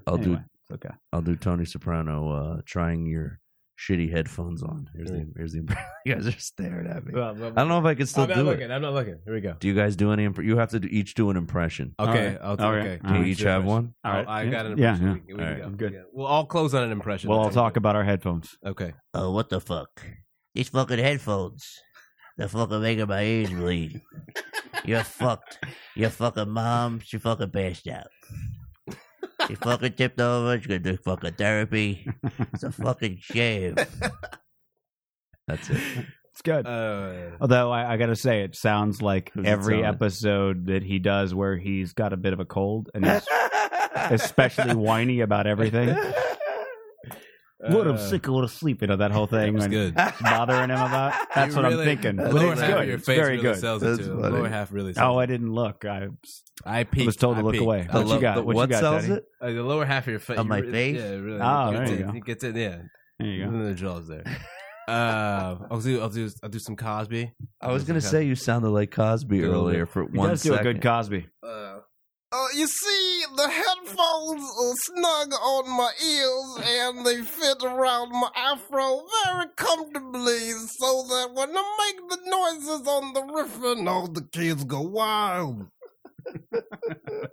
That sounded very Fat Albert-esque. No, but I'm trying to go for vintage Cosby. That's my forte. I'm trying to go with that post-fatherhood kind of Harold. I want the cartoony Cosby. That's what I'm tapping into. I got either Gilbert Gottfried or Don Knotts is what I'm thinking. Don Knotts. Okay, there you go. Don Knotts. Don Knotts as Furley or just Don Knotts? Don Knotts. Mr. Furley? Is that what was his? That was his character on Three's Company. No, you're a Don. Or you're talking. I don't know. We'll see. Detective, we'll see. We'll see. Barney Fife was the other one. And now let's play Spot the Era of Knots. Okay. We're talking about headphones. The thing is, if it's too quiet, then you can't hear people properly. And if it's a good volume, then you hear it is crystal. It's like somebody's talking in your ear, and you're going, hey, it's pretty all right. This is all right. I like this. You know, and the thing is, if I give you a bad headphone, then that's my fault, and I've got to nip that in the bud.